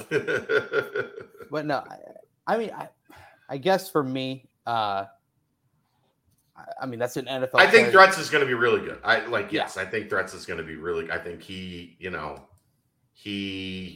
has that ability to move, to cover, to play in space, to be physical. Even though he's not a big kid, but he's had a really good camp. Yeah. Today he got picked on a little bit, and it's like everybody asked me, like, what about this guy? What about that guy? What about this? Look, we have a lot of content to fill here on Bearcat Journal right now. If it happens in practice, we're going to talk about it. That's just accurate. We don't have a choice. We got a lot of time to fill. We got a couple hours tonight. We got a lot more on Wednesday. We got nightcaps every night. We got practice reports every day. We got player videos. We got a lot of space to fill. Right. So we're gonna talk about it. If you haven't heard about it. Oh, and to the guy that asked that, Mario Eugenio was running with the threes today and made a play. Okay. This is the first time I jotted him down in the notebook. Also, Madden drops at midnight tonight, so there'll probably be some Twitch streams coming up soon. So yeah, I haven't bought it. I haven't prepaid for it yet. I guess I need to get that done. Well, it's probably not going to be for another week or so for me, at least until I get out of camp. And also with Mario, during warm-ups on Saturday, I was watching the D-line a little bit, and it was Malik Vann who was constantly on Mario the entire warm-up session. Malik has definitely taken him under his wing. Some kids come in, they feel like they got to figure it out, and the old heads got to remind them, like, we were you. and now we're us, and we need to get you to be us. They call him Rio, right? Yeah, I think that's what it is. Rio. Yeah. It's a good nickname. Good movie. But anything else, Aaron? It's dropping 2 letters off his name, man. Come on. Anything else? Yeah, I guess I want to hear what your final thoughts on special teams as a whole. Because I know kicker has been a little bit of a roller coaster. Not Ryan Coe, don't you know? Not crazy highs and lows, but I mean, there's been some movement. So just drop your thoughts on special teams as a whole. Mason Fletcher, he is a beast. Dog. I think that they're not going to skip a beat. And Chad, I'm going to die on this hill that I still think it's going to be Trey Tucker and Tyler Scott as the Gunners. They've been the number one Gunners. We are the number one Gunner podcast in the country. No other podcast in the country is talking about the Gunners on special teams. It's an important position. At all? No one at all. No one at all. We are the only one position. Yeah, I mean, look, those two are as good as there is in the country at getting downfield and forcing fair catches. Yep. So here's the thing that's interesting with that.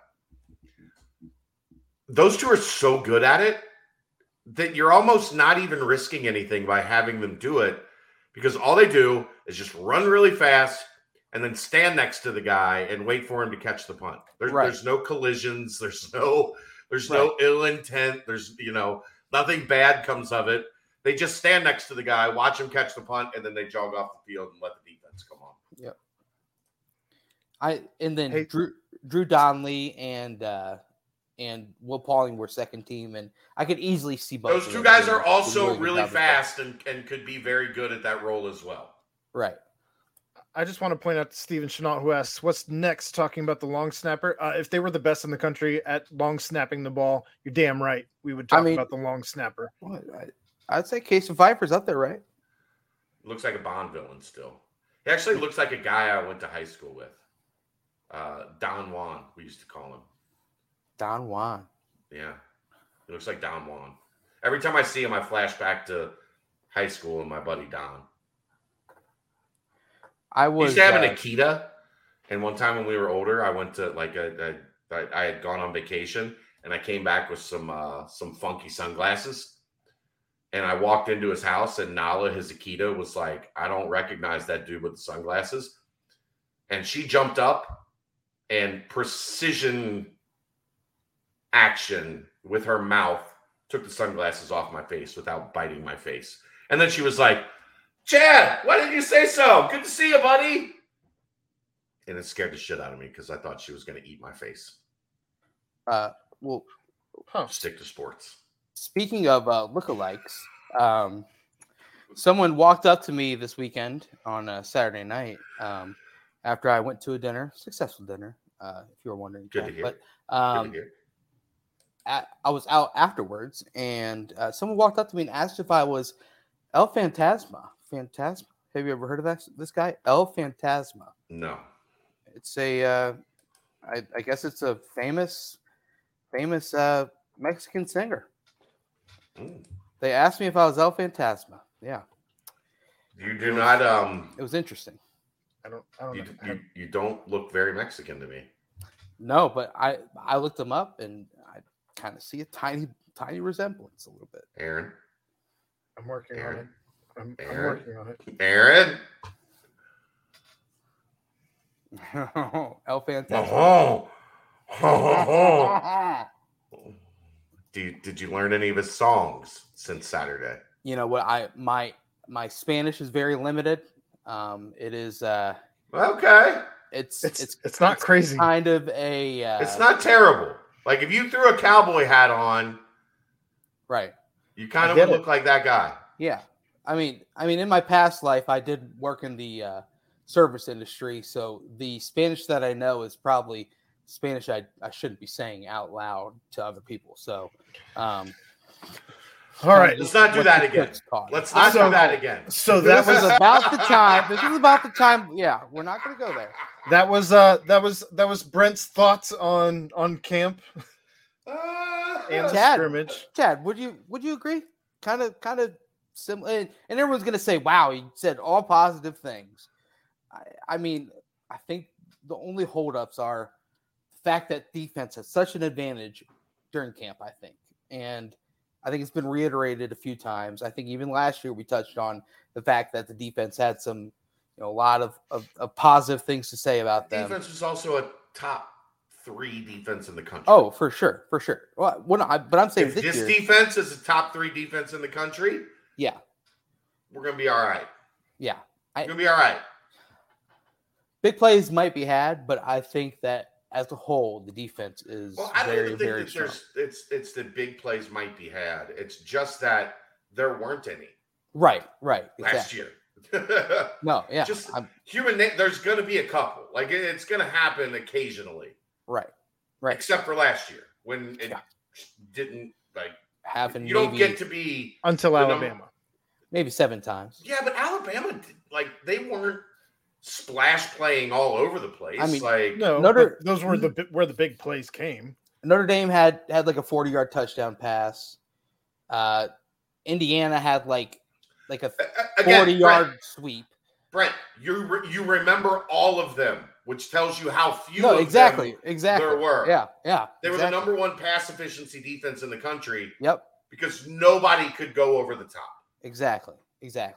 And a lot of that also had to do with the ability to get a pass rush on to speed up everything. And I think that is where you got to look a little bit in the beginning, but I think that the staff is just so smart, and they're knowing that they've got to figure out things to kind of stymie that or come up with different ways to not cover it up, but kind of do what the effectiveness that had last year. So from what I saw, there's no glaring weakness where you're like, I'm so nervous at this part of the team heading into Arkansas.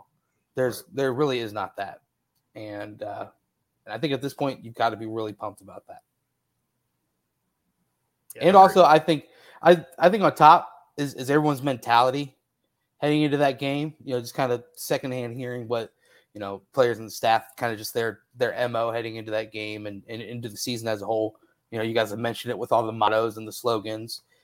It all has so much purpose behind it, and just the whole mindset is exactly where you want it to be with this team. It's not that mindset of, oh, we're better than everyone else. We're that G5 team that went to the college football playoff. No, it's just we got to keep going.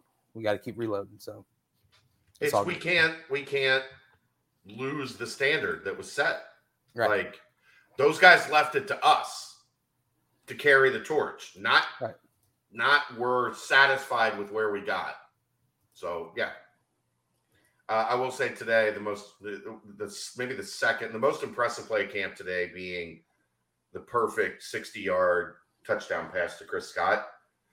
The second most would be Corey Kiner going outside to the left and looking like he was going to have some trouble and hitting the circle button, the quick spin move, and then running 50 yards uncontested down the field.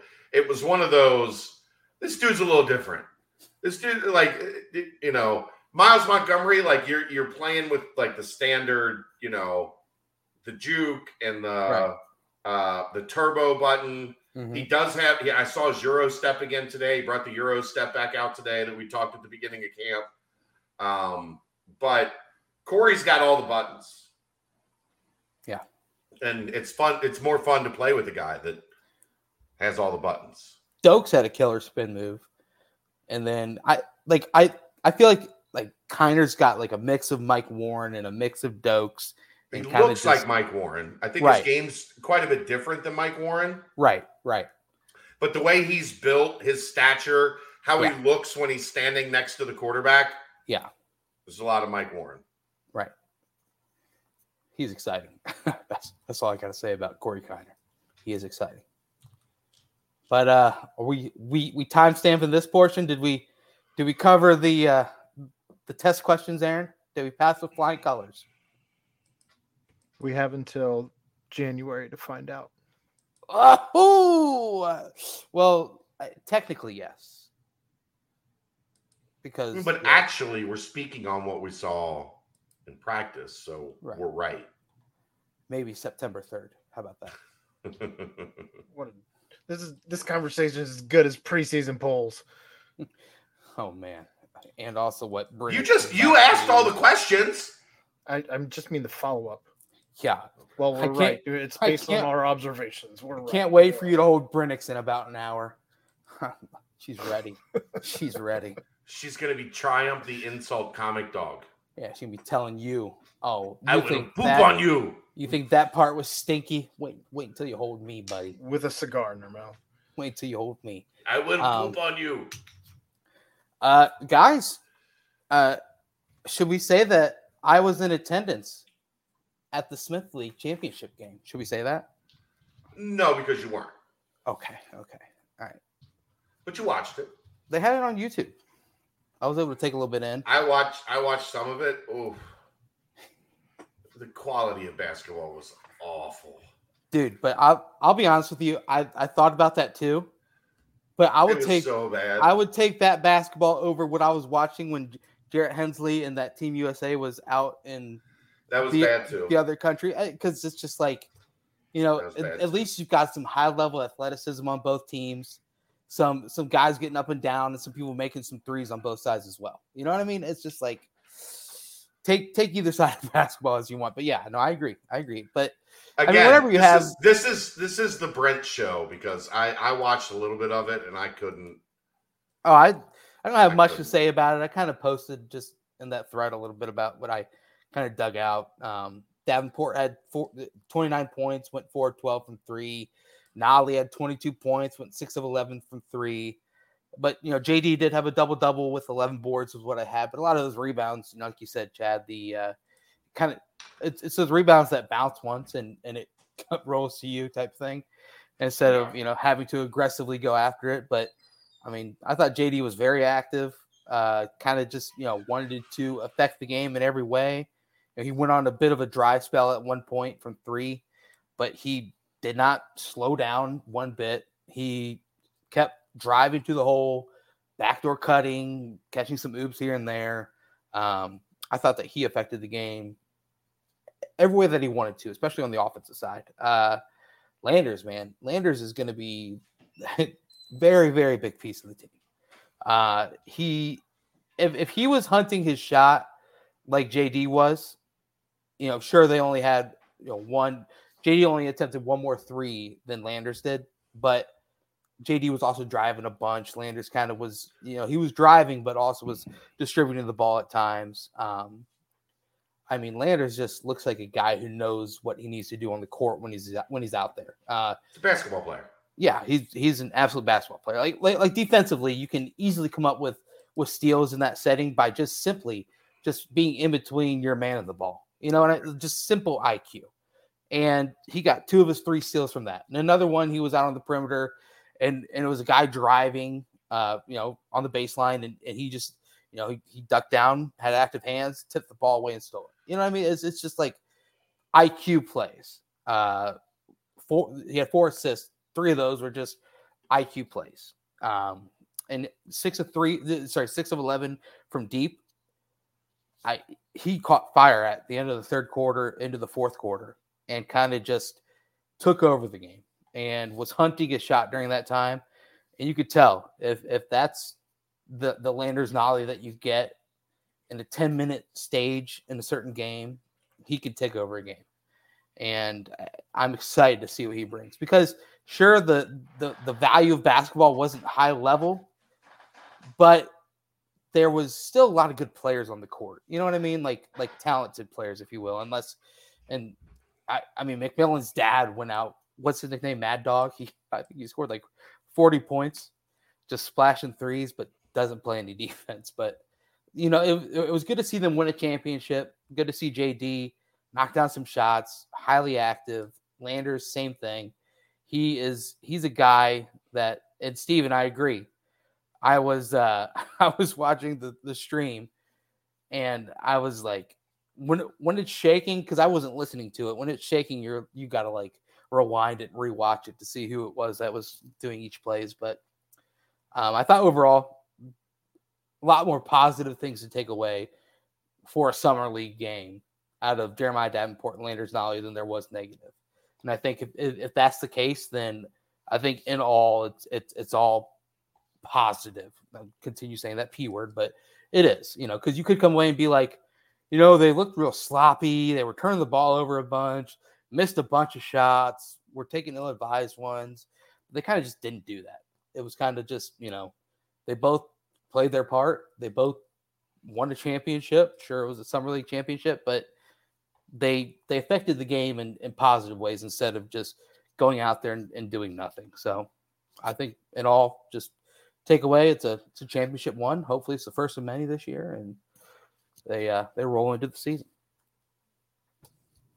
Yes. Agreed. It was bad basketball. I mean, it wasn't horrible, but yes, it was bad. It was bad. I've watched worse. Horrible. I've watched worse. That's on you.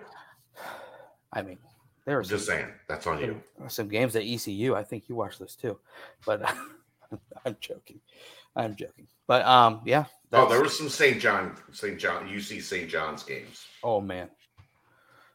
What was his name? D'Angelo Harrison, I think. Those were big. Amir Garrett. Yeah. He was. How about that? He was on those teams. Some sad endings to those as well. But I guess if we're on the basketball front, we're gonna get to it in the mailbag. Let's not do a whole. Okay. We will not bring up IC right now. We will bring up IC in the mailbag. Aside from that, I don't think there's anything else. Basketball team still not in town doing workouts, right? No, I think they come back next week. Okay. Something like that. Okay. But yeah, aside from that, it's I guess it's time for the mailbag if we don't have anything else. Football, basketball recruiting, but I mean, obviously the basketball recruiting we'll get to in the mailbag. Yeah. If you want to sponsor the timestamps, you want to sponsor the mailbag, my DMs are always open. Yep, that's right. All right. I guess, Aaron, it's your time to shine, baby. I just finished pasting everything. Normally I do that during our first segment, but since I was the one asking all of the questions in the first segment, just got done pasting all the questions. So,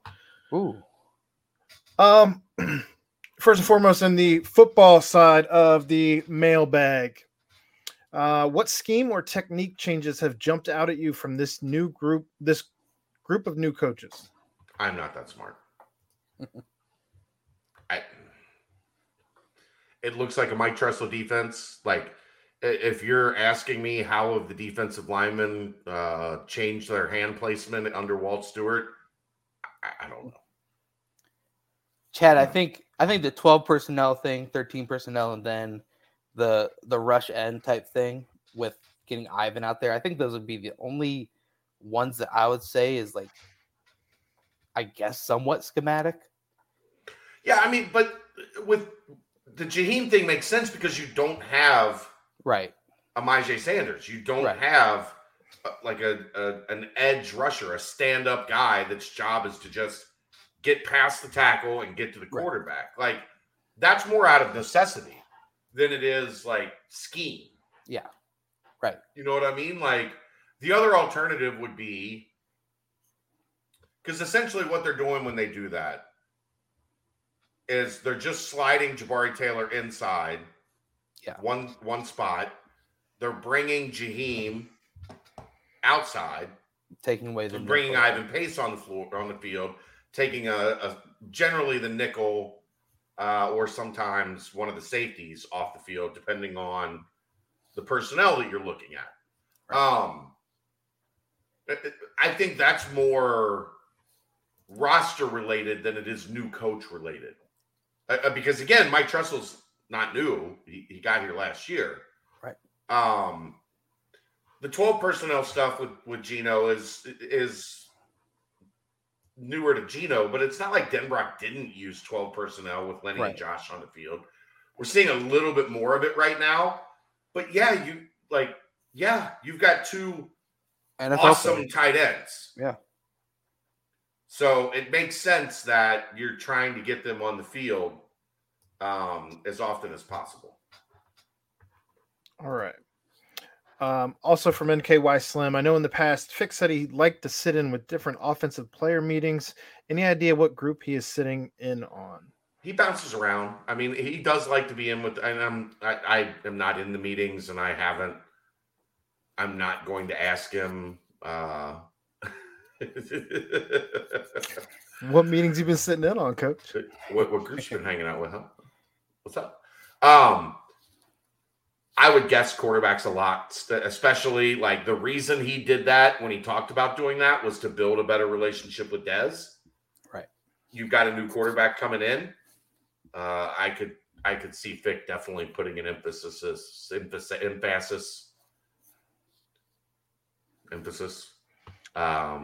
on rebuilding, especially with Geno now as the offensive coordinator. I could see that as well. All right. From Cincy Ice, has Chad received feedback on which players are on the NFL's radar going into this season? Not a ton. I mean, they're going to be looking at obviously all the older guys. Jawan Briggs is interesting to them. Ben Bryant is going to be interesting to them because quarterback is always of interest. Javon Hicks. Wilson Huber, Malik and Jabari, Arquan. There's a bunch of guys that are on that periphery. It's not like last year where it's like there's 5 or 6 guys we're pretty sure are, NFL level good at the top of the roster. You say Renfro and Metz? Renfro would have to come out early. I mean, this is his true junior season. I'm not saying it's out of the realm of possibility. But I mean, generally, like those guys, Renfro is clearly somebody at a critical NFL position at center, somebody to have their eye on. I don't know that right now it's like, where Sauce was at this point in time last year, where it was like, this is Sauce's last year in college. Or James Hudson the year before. Yeah, we knew that. I don't think we're quite there yet, but it'll be interesting. Metz, I mean, he hasn't been on the field a ton. Like we're seeing it increase. He is, especially since Cam Jones got hurt, we're seeing more of Metz, regularly second team right tackle. I guess I'm looking at the actual question and just guys that would be on an NFL team's radar as opposed to just. I don't know. I don't think Metz is like, at this point, I don't think he's at the top of the list. I think right now what's happening is they're trying to get a grasp of who are all these guys that we didn't have on our list that we need to have on our list. I think that's more of what's happening. Like last year when the NFL scouts came, it was tell us about Sauce, tell us about Dez, tell us about.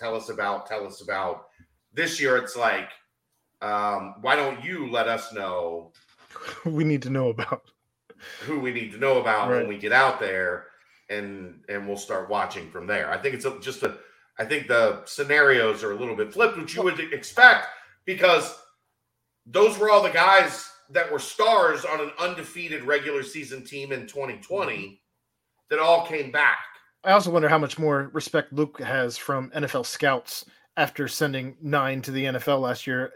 A Brian Cook. They always have. The scouting community has always had a huge respect for Luke because of why? Because they used to go to Ohio State and see all the kids that, like, Luke was the one getting the lowest rated kids in the class that were all going to the NFL. Like, the scouting community knows Luke Fickell has an elite eye for what they're looking for. Okay. That's not, I'm just saying.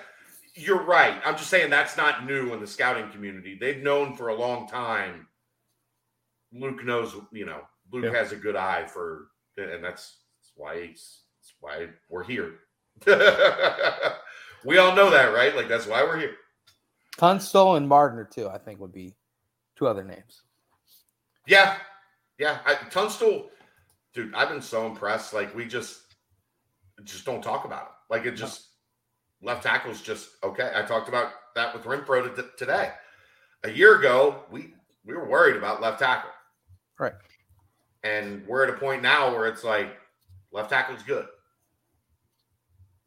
All right. From Bearcat CB, I think a lot of us are looking to bet the UC Arkansas game. Just a friendly reminder that Ohio will have betting as of January 1st, 2023. Most That's places. That's after. I understand. Just the UC Arkansas game. I'm just clarification purposes. But you You drive through Indiana to get to Arkansas, so you can make the bet as you're driving through. You have about 3 hours to make that bet on the track there. Most places have UC about an 8-point dog. You taking the points or laying? Well, Brent, I think you're the one who places the most sports bets of the three of us.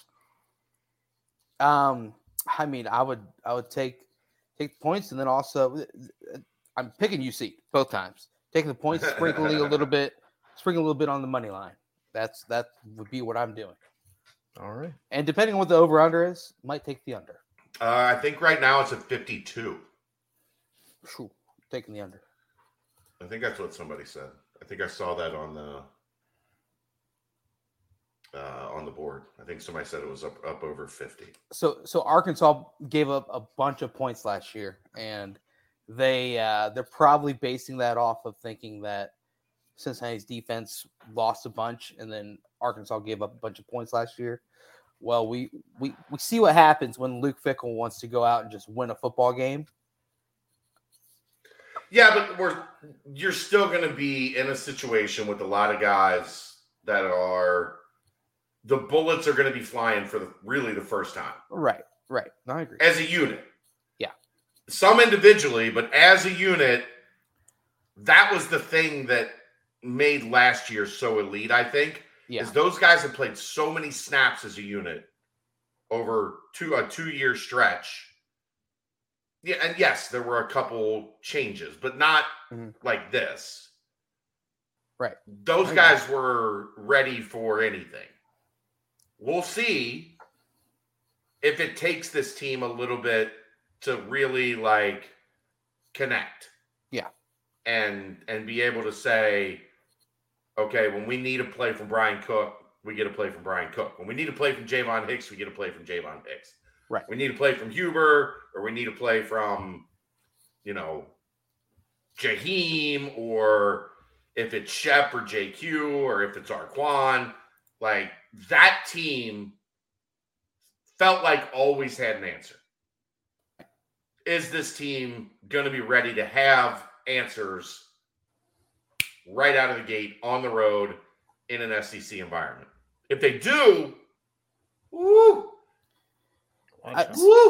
So Treylon Burks had literally like half of the receptions that half of all the receiving stats that KJ Jefferson had through to last year. Yeah. And I guess how much Jaden Hazelwood, who's a transfer from Oklahoma, he was a top 5 player in his class coming out of high school. I guess how quickly he's used and how he is, how they do use him. Is it going to be exactly in a Burks type situation? I think Arkansas has questions to answer as well, just like Cincinnati does. So, but I will be taking Cincinnati, sprinkle a little bit on the money line to answer the question. All right. Is a change in tone and coaching that big of a good thing? Could imagine Cummings and Combs not allowing anyone to not give their all. I mean, I think Perry dug a lot out of the cornerbacks too, but yeah, I mean, coaching changes are never, especially when you have a staff as good as last year, like they're never a good thing. Right. Now, there are a lot of good coaches out there, so you can dip into that well, and I think they have. I think they found a really good offensive line coach. I like what I've seen from Nate Letton as he's taken over that tight end room. Carey is obviously Carey. There's a lot of promise And I think I also think it was a good year to have it happen. Yeah. Right. Because there was already so much turnover that was going to be inevitable that maybe if you've got a bunch of voices that are going to change, this would be a good year to have it happen. But I mean, if Mace was still here and, you know, Marcus was still here, and I wouldn't feel bad about it. Like, I think Denbrock, his track record shows he's been an amazing tight end coach. Yeah. So, yeah, I mean, what coaches, except for maybe the previous regime, what coach is going to get by under Luke Fickell by letting guys just coast? That ain't how this works. Because then Luke would become that position coach for the time being. Right. Yeah. All right. Joe Huber or Cook? Chad, who would you fight? Who are you fighting in a dimly lit basement? Neither.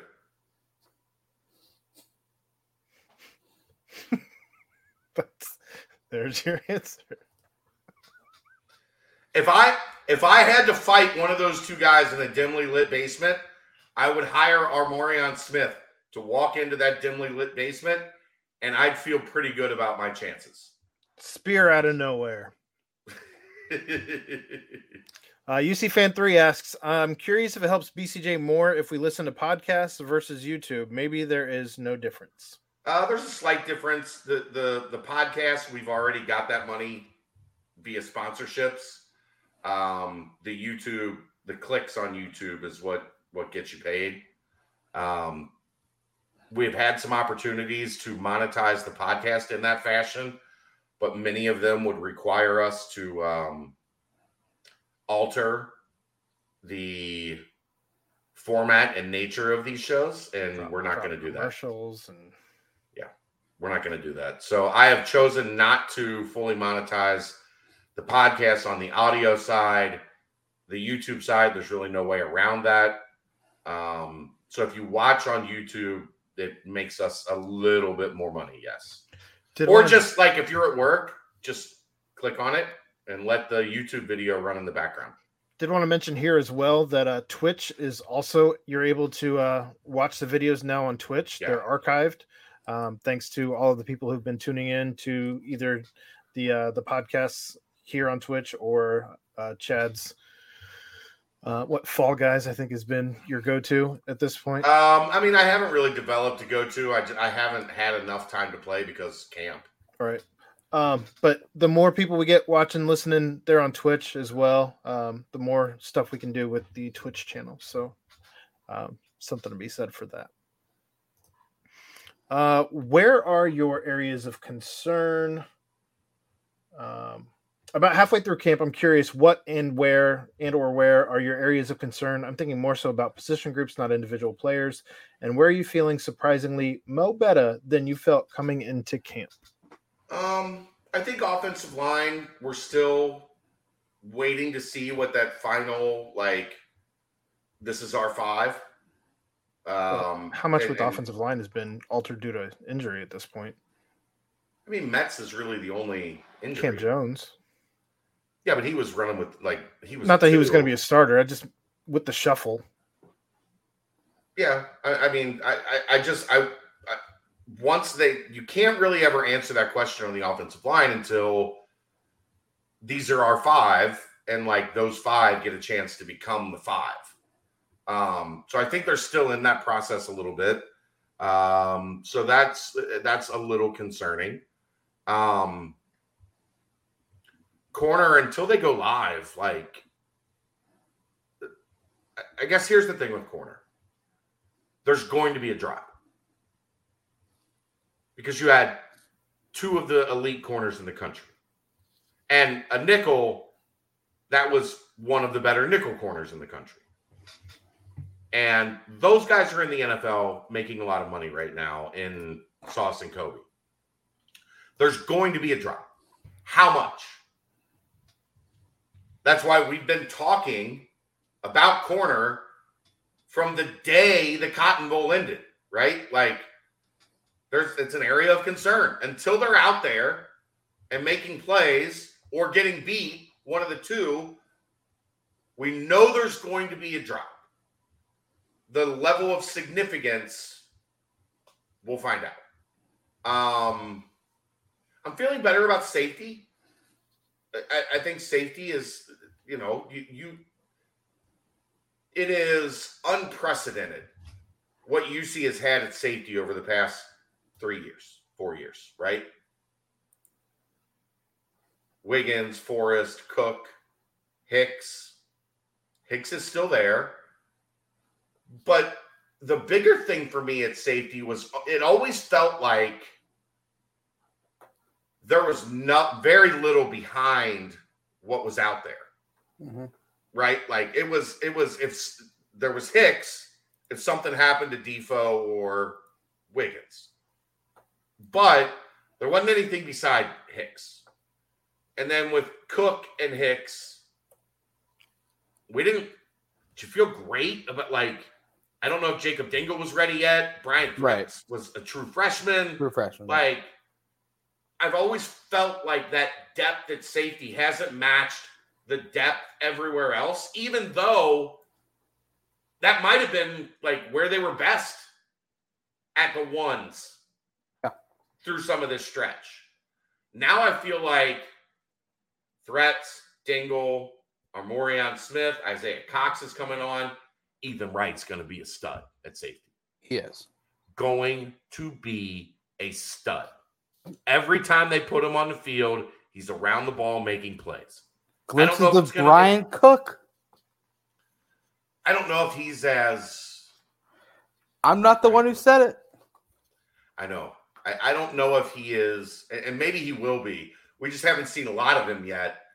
Cook had such a natural instinct on where to be and how to get there in as violent a manner as possible, right? Like, Cook was coming 1,000 miles an hour, and he was going to blow you up. Yep. I don't know if, we'll see if Ethan has that in him. But I feel like safety, man, I feel really good long-term about safety right now. We haven't even gotten into, Pat Body, right? Who looks great. Oliver Bridges, who right now is at corner and looks like he could jump straight to linebacker. Cox is... Yeah, I talked about Cox. There's a bunch of, all of a sudden, that room. And guess what? We joke about, oh, my God, they've recruited 36 defensive backs in the past 3 years. Well, that's starting to pay off. You're starting to get dividends from those recruiting hauls as guys come into the program and get a chance. So I feel much better about safety than I did before camp, because I tell you guys this all the time. I got to see it. Don't just tell me this guy's going to be good or this guy should be good. I got to go watch practice and say, oh, yeah, I see it now. I see what they're talking about. I see it translating on the field. So I feel good about safety long-term. I think those are my answers to that question. Anything to add, Brent? No. Good. All right. Well, that wraps up the football portion of the mailbag. And we are moving on to basketball. Let's go. Sorry, time stamping and switching banners. This is this is what everyone has been waiting for right here, baby. Are there any AAC basketball opponents you'll miss seeing UC play regularly once they move to the Big 12? Maybe a venue you'd be bummed to see you won't see the Bearcats in as much going forward. I mean, the easy answer is Memphis, right? I don't know. I feel like as much as they've done going to the Shockers home court. I was going to say, there's this place that they call the Roundhouse, Charles Cook Arena. I was never going to Wichita, Kansas to see a basketball game. No, but I think I'll be bummed that they aren't going to be winning games at Wichita State. Aesthetically pleasing. If Greg Marshall was still there, sure. What a I don't terrible feel human. the same things about Wichita State as I used to. Got a good point there. What a terrible human. Right. To see UC go into the Roundhouse and kick his ass regularly, yes, I'm bummed we don't get to see that anymore, but that was taken away from us 2 By years him. ago. By him. I mean, how aesthetically pleasing was that one game? Jaren's game? The year that The Jacob end of the regular and- season. yes, last game of the year. You know, when they had all the, you know, their Conference championship on the line. Nasir Brooks gets out, get a hand up, and I Yeah. mean, that is one of the more aesthetically pleasing games I've ever watched. Jacob Evans hitting threes with one leg, and just, I mean, it was. I will miss like SMU with like when they first renovated that place. And they used to have like the guy in the crab outfit, and like they were all, the student section was right behind the bench. Chuck Meshock almost got in a fight with SMU students. Yeah. Like that was. I'll never forget that one damn game where, since he was riding that long win streak. No, it opened. It was the opening game of that arena. Yeah. It was the first game in that place. SK senior year. Yeah. And oh man, and got smoked. Got smoked there. I mean, Chad, you brought up Memphis as being the place you'll be bummed you won't see the Bearcats. I'm not going to miss that court at all. Look, dude, did you ever go to Memphis for a conference tournament? What's that? Did you ever go to Memphis for the conference tournament? I was in Memphis for a bachelor party during the conference tournament, and you never made it in. We were just late because we spent too much time at Maker's Mark on the way down. So, shocker. I miss, like, that was always a great event, and I miss going to Gus's Fried Chicken. Let's be honest, this is just about Gus's Fried Chicken because it allows me to mix up. Like, if I'm going to eat chicken every day, like once a year, I want to eat different fried chicken. Every day. Every day. Chad, I can't. We are missing the clear and blatantly obvious answer to this question: is the trips to Greenville on a Sunday at 11 a.m. Tulsa.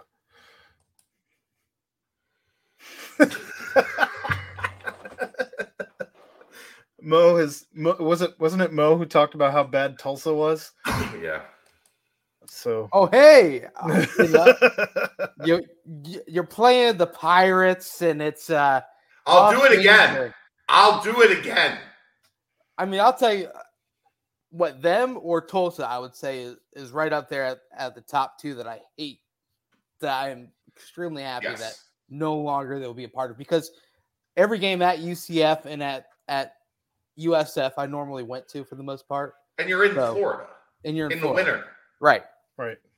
But man, Greenville and Tulane, at least you're in Nolens. And the Bearcats would always take over the game at that high school game. Because you're in New Orleans, and the students are like, hell yeah, I'll go to New Orleans for a night. Like, let's go. Man, Tulsa. Oh, I hated those games. Hated those games. All right.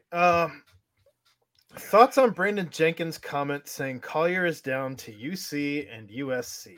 And now is where we sign off, Aaron. We just sit back and let Chad soothe us. Go ahead, Chad. Look, how long have I been telling you guys that USC is my primary concern? The whole time. Has it not been 3, 4, 5, 6 months? I've been telling you guys USC is like, no one talks. Keep an eye on them because they're the primary concern if he goes west. I'm not sure anyone has talked to you, Chad, more than I have in this space, especially. Yeah. That about USC and Isaiah Collier. My information to this point on a recruitment that has been as tough to read as anything, my information has been on point. Like I've always felt the biggest threat was USC. Did I think Michigan could like make a charge late? Yes. Would I rule out Michigan? Like I don't totally buy the Brandon Jenkins comment that he's down to USC and UC. Like, because I think Michigan is still somewhat of a factor. It's the most recent dark horse. I think there's a lot to sell there.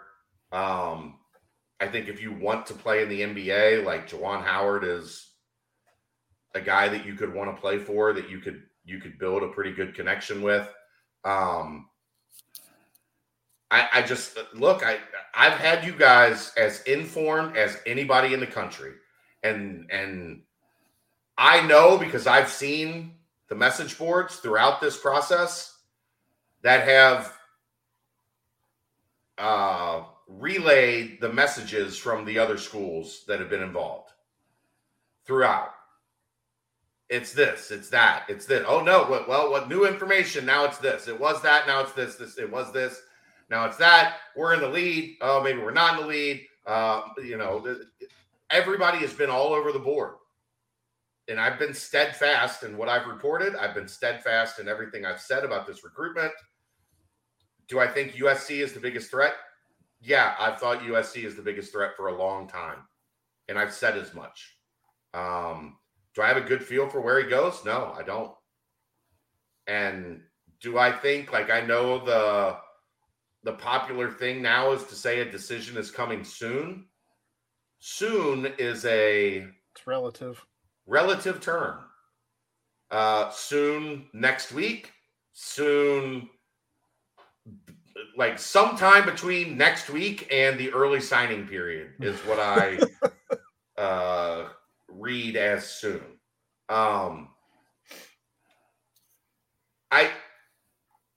Things haven't changed on my end. Like I made a bunch of calls today, made some calls out west, made some calls locally, made some calls down in Atlanta. I don't think anything has really changed at this point. And I know, like, if you saw his social media activity today, one of his best friends just died. Like, like sad. It's impossible to go through for a kid. Right. I don't think anything in this thing is predictable. If he put up a graphic that said he was announcing next week, it wouldn't surprise me. If we don't hear of an announcement until October or November, it wouldn't surprise me.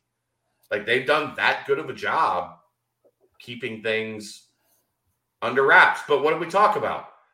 Having time to sit down with his family and really dissect and break down where he was at since his Michigan visit. What has happened since then? He has returned to basketball. He went to San Francisco and won MVP at the Steph Curry camp. Beast.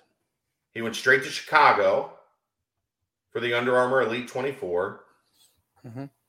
He won MVP at the Under Armour Elite 24. Hit a step back, walk-off step back 30-footer to win that crown. And now he's got to go fucking bury his best friend. Like, nobody knows. Nobody knows. If they tell you they know, they're wrong. Right. Because this thing is being done on a timeline that's specific to that family. Yeah. And that family has not made it public what that timeline is. So we'll see. I don't have anything better for you. I guess here's the best thing I could say if you're a UC fan and you're wondering how this is playing out. You know what the Michigan people thought? It's down to Michigan and UC. You know what the UCLA people thought? It's down to UCLA and UC. You know what the UC people and the national people are thinking, or the USC people and the national people are thinking? It's down to USC and Cincinnati. Right. There's one constant in all that. Maybe they don't get it done. Maybe, the mom and those influences and being back out in LA and being close to her family, maybe that wins out. Right. But you can't deny that Wes Miller and his staff have done a phenomenal job identifying the talent, building the relationship across the spectrum, high school, AAU, family, selling the kid on their vision.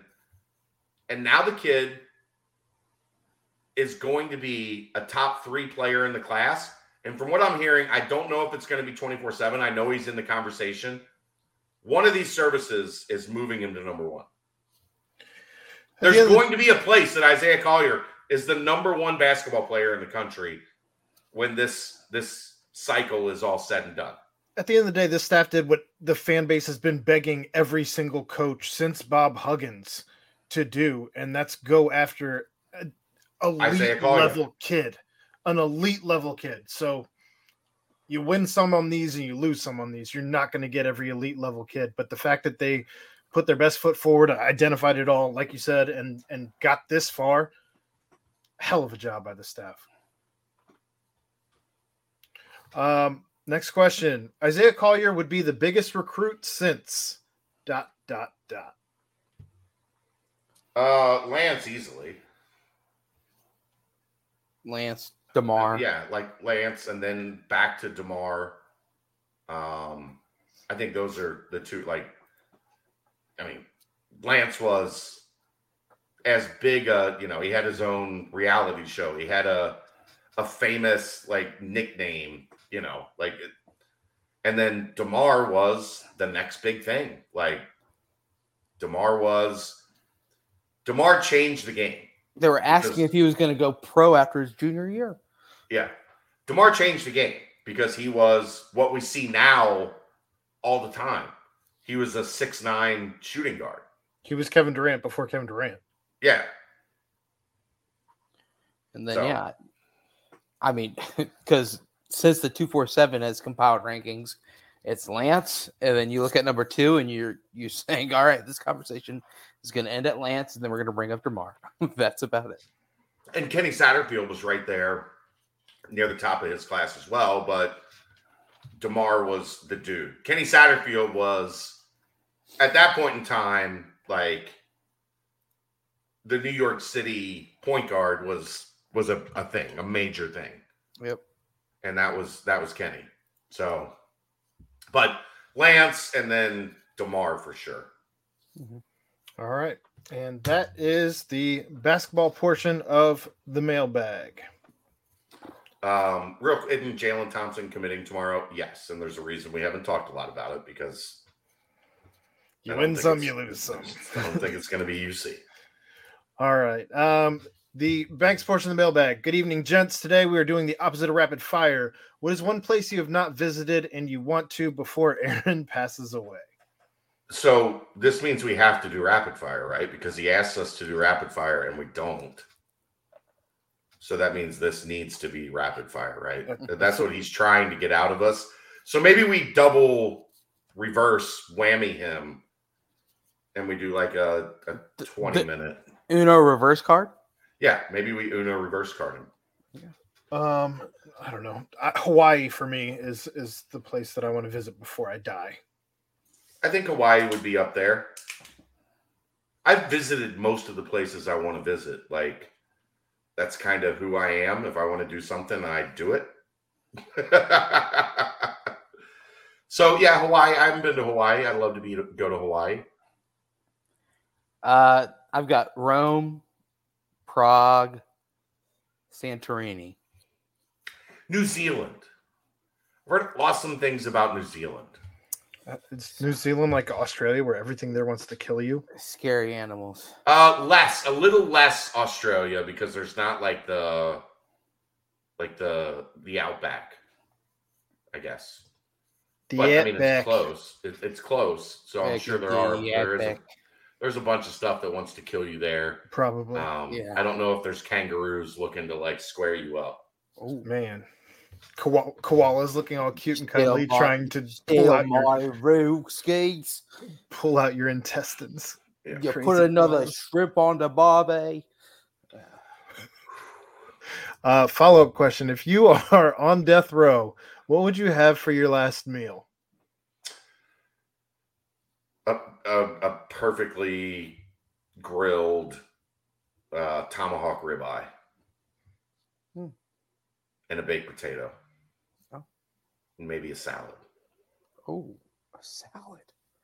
If I'm having steak and potato, I'd like a salad with it. Okay.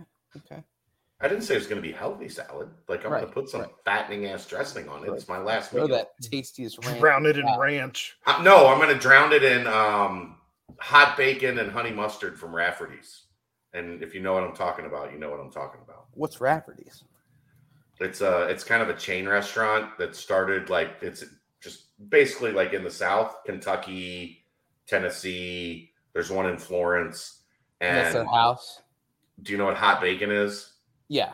It's just basically bacon grease with like chunks of bacon in it. And they have a homemade honey mustard that's phenomenal. Right. And you just dump a cup of each on your salad. Oh yeah. So a salad, like a Rafferty's house salad, a perfectly medium rare tomahawk ribeye, and a baked potato. Aaron, I know yours is galactic fried chicken with galactic sauce. So I thought about making that joke, but that ain't it. I made it before you. Go ahead. I think I'd go like several lobster rolls and several crab cakes and just load up on seafood. Okay. But I have been crabby lately. That's fine. Yeah, you have had some sand in your. Nailed it. Yeah. That's fine. You've been quite a beach lately. You're so corny. Pretty good, yeah. How are you not a dad? Is that pretty good? How are you not a dad? Hey man, we're out here trying. Aaron, imagine the level of dad joke from him when he becomes a dad, if he becomes a dad. I think that's when I figure out something else to do. I'm busy on Monday nights. Kids got sports. She's 2. Yeah, she's got sports. She's like golfing. You should see her set. She's playing volleyball now. Yeah, she's volleyballing it. Shoot, man, I love food, man. That's a hard question, but I think I'd go probably the steak route, and then I'd probably do something lobster-like. Yes, with you as well, Aaron. A little surf and turf. You know what? I like a good ribeye as well. Bone-in ribeye. I don't know though. I like cream spinach. I like all those sides, but I might go crazy and give me a couple chili cheese dogs from Skyline on the side, and then maybe toss in a German chocolate cake. And that's the best thing about it, right? You can have one bite of everything because it's I'm gonna meal. Dude, I'd probably order so much. Dessert's important here. I think I'd go I've said before, like a skillet chocolate chip cookie. Yeah, with chocolate ice chip cream cookie. And right. Like some chocolate over the top. You know what? I'd probably get so much food that they'd be like, "Are you done eating yet?" And it'll be 10 years later, and they'll just forget about me. I'll just be eating 10-year-old food. You've just been eating your last meal for 10 days or 10 years. It's time to let me go, guys. Can I get chicken parm? Can I get chicken parm on that? And I love Italian. I got to decide my favorite sandwich. Is it an Italian or is it a Cuban? Why don't you bring me a Philly cheesesteak from Philly? Yeah, that would be up there on the. Ooh, that's a good one. Skins. Favorite sandwich. I could debate favorite sandwich for a week. Same. A week. Last PS. PS is Aaron going to be at the BCJ meetup later this month asking for a friend. What date is that? Friday the 26th. Didn't even know that there was a thing. What is this BCJ meetup? We're doing a happy hour at the Holy Grail Friday the 26th. I get off radio at 6. I should be there by 6:20, 6:30. We're just gonna hang out, have some beverages, meet the crew. I've talked to a couple dignitaries that are going to grace us with their presence. Oh. One of them might be able to answer questions about the new locker room. Oh. One of them might be able to answer questions about the football recruiting department. Oh. Shout out. So, one of them might be an answer to a question we just had in this mailbag. Oh, Skins. That's the mailbag. Well, Aaron, you didn't even answer the question. Are you going to be there? I don't know. There's a kid. There's some things going on, and we got to get those taken care of, and we'll see. You got to start Brennick's volleyball career somehow. Let's have her come meet the volleyball coach. Let's get this thing rolling. I don't know that the volleyball coach is going to be at the meetup. Yeah, it's a maybe. It's a maybe. It's a maybe. Maybe I'll hit up Blake and we'll see if we can get Jordan there with her gold medal.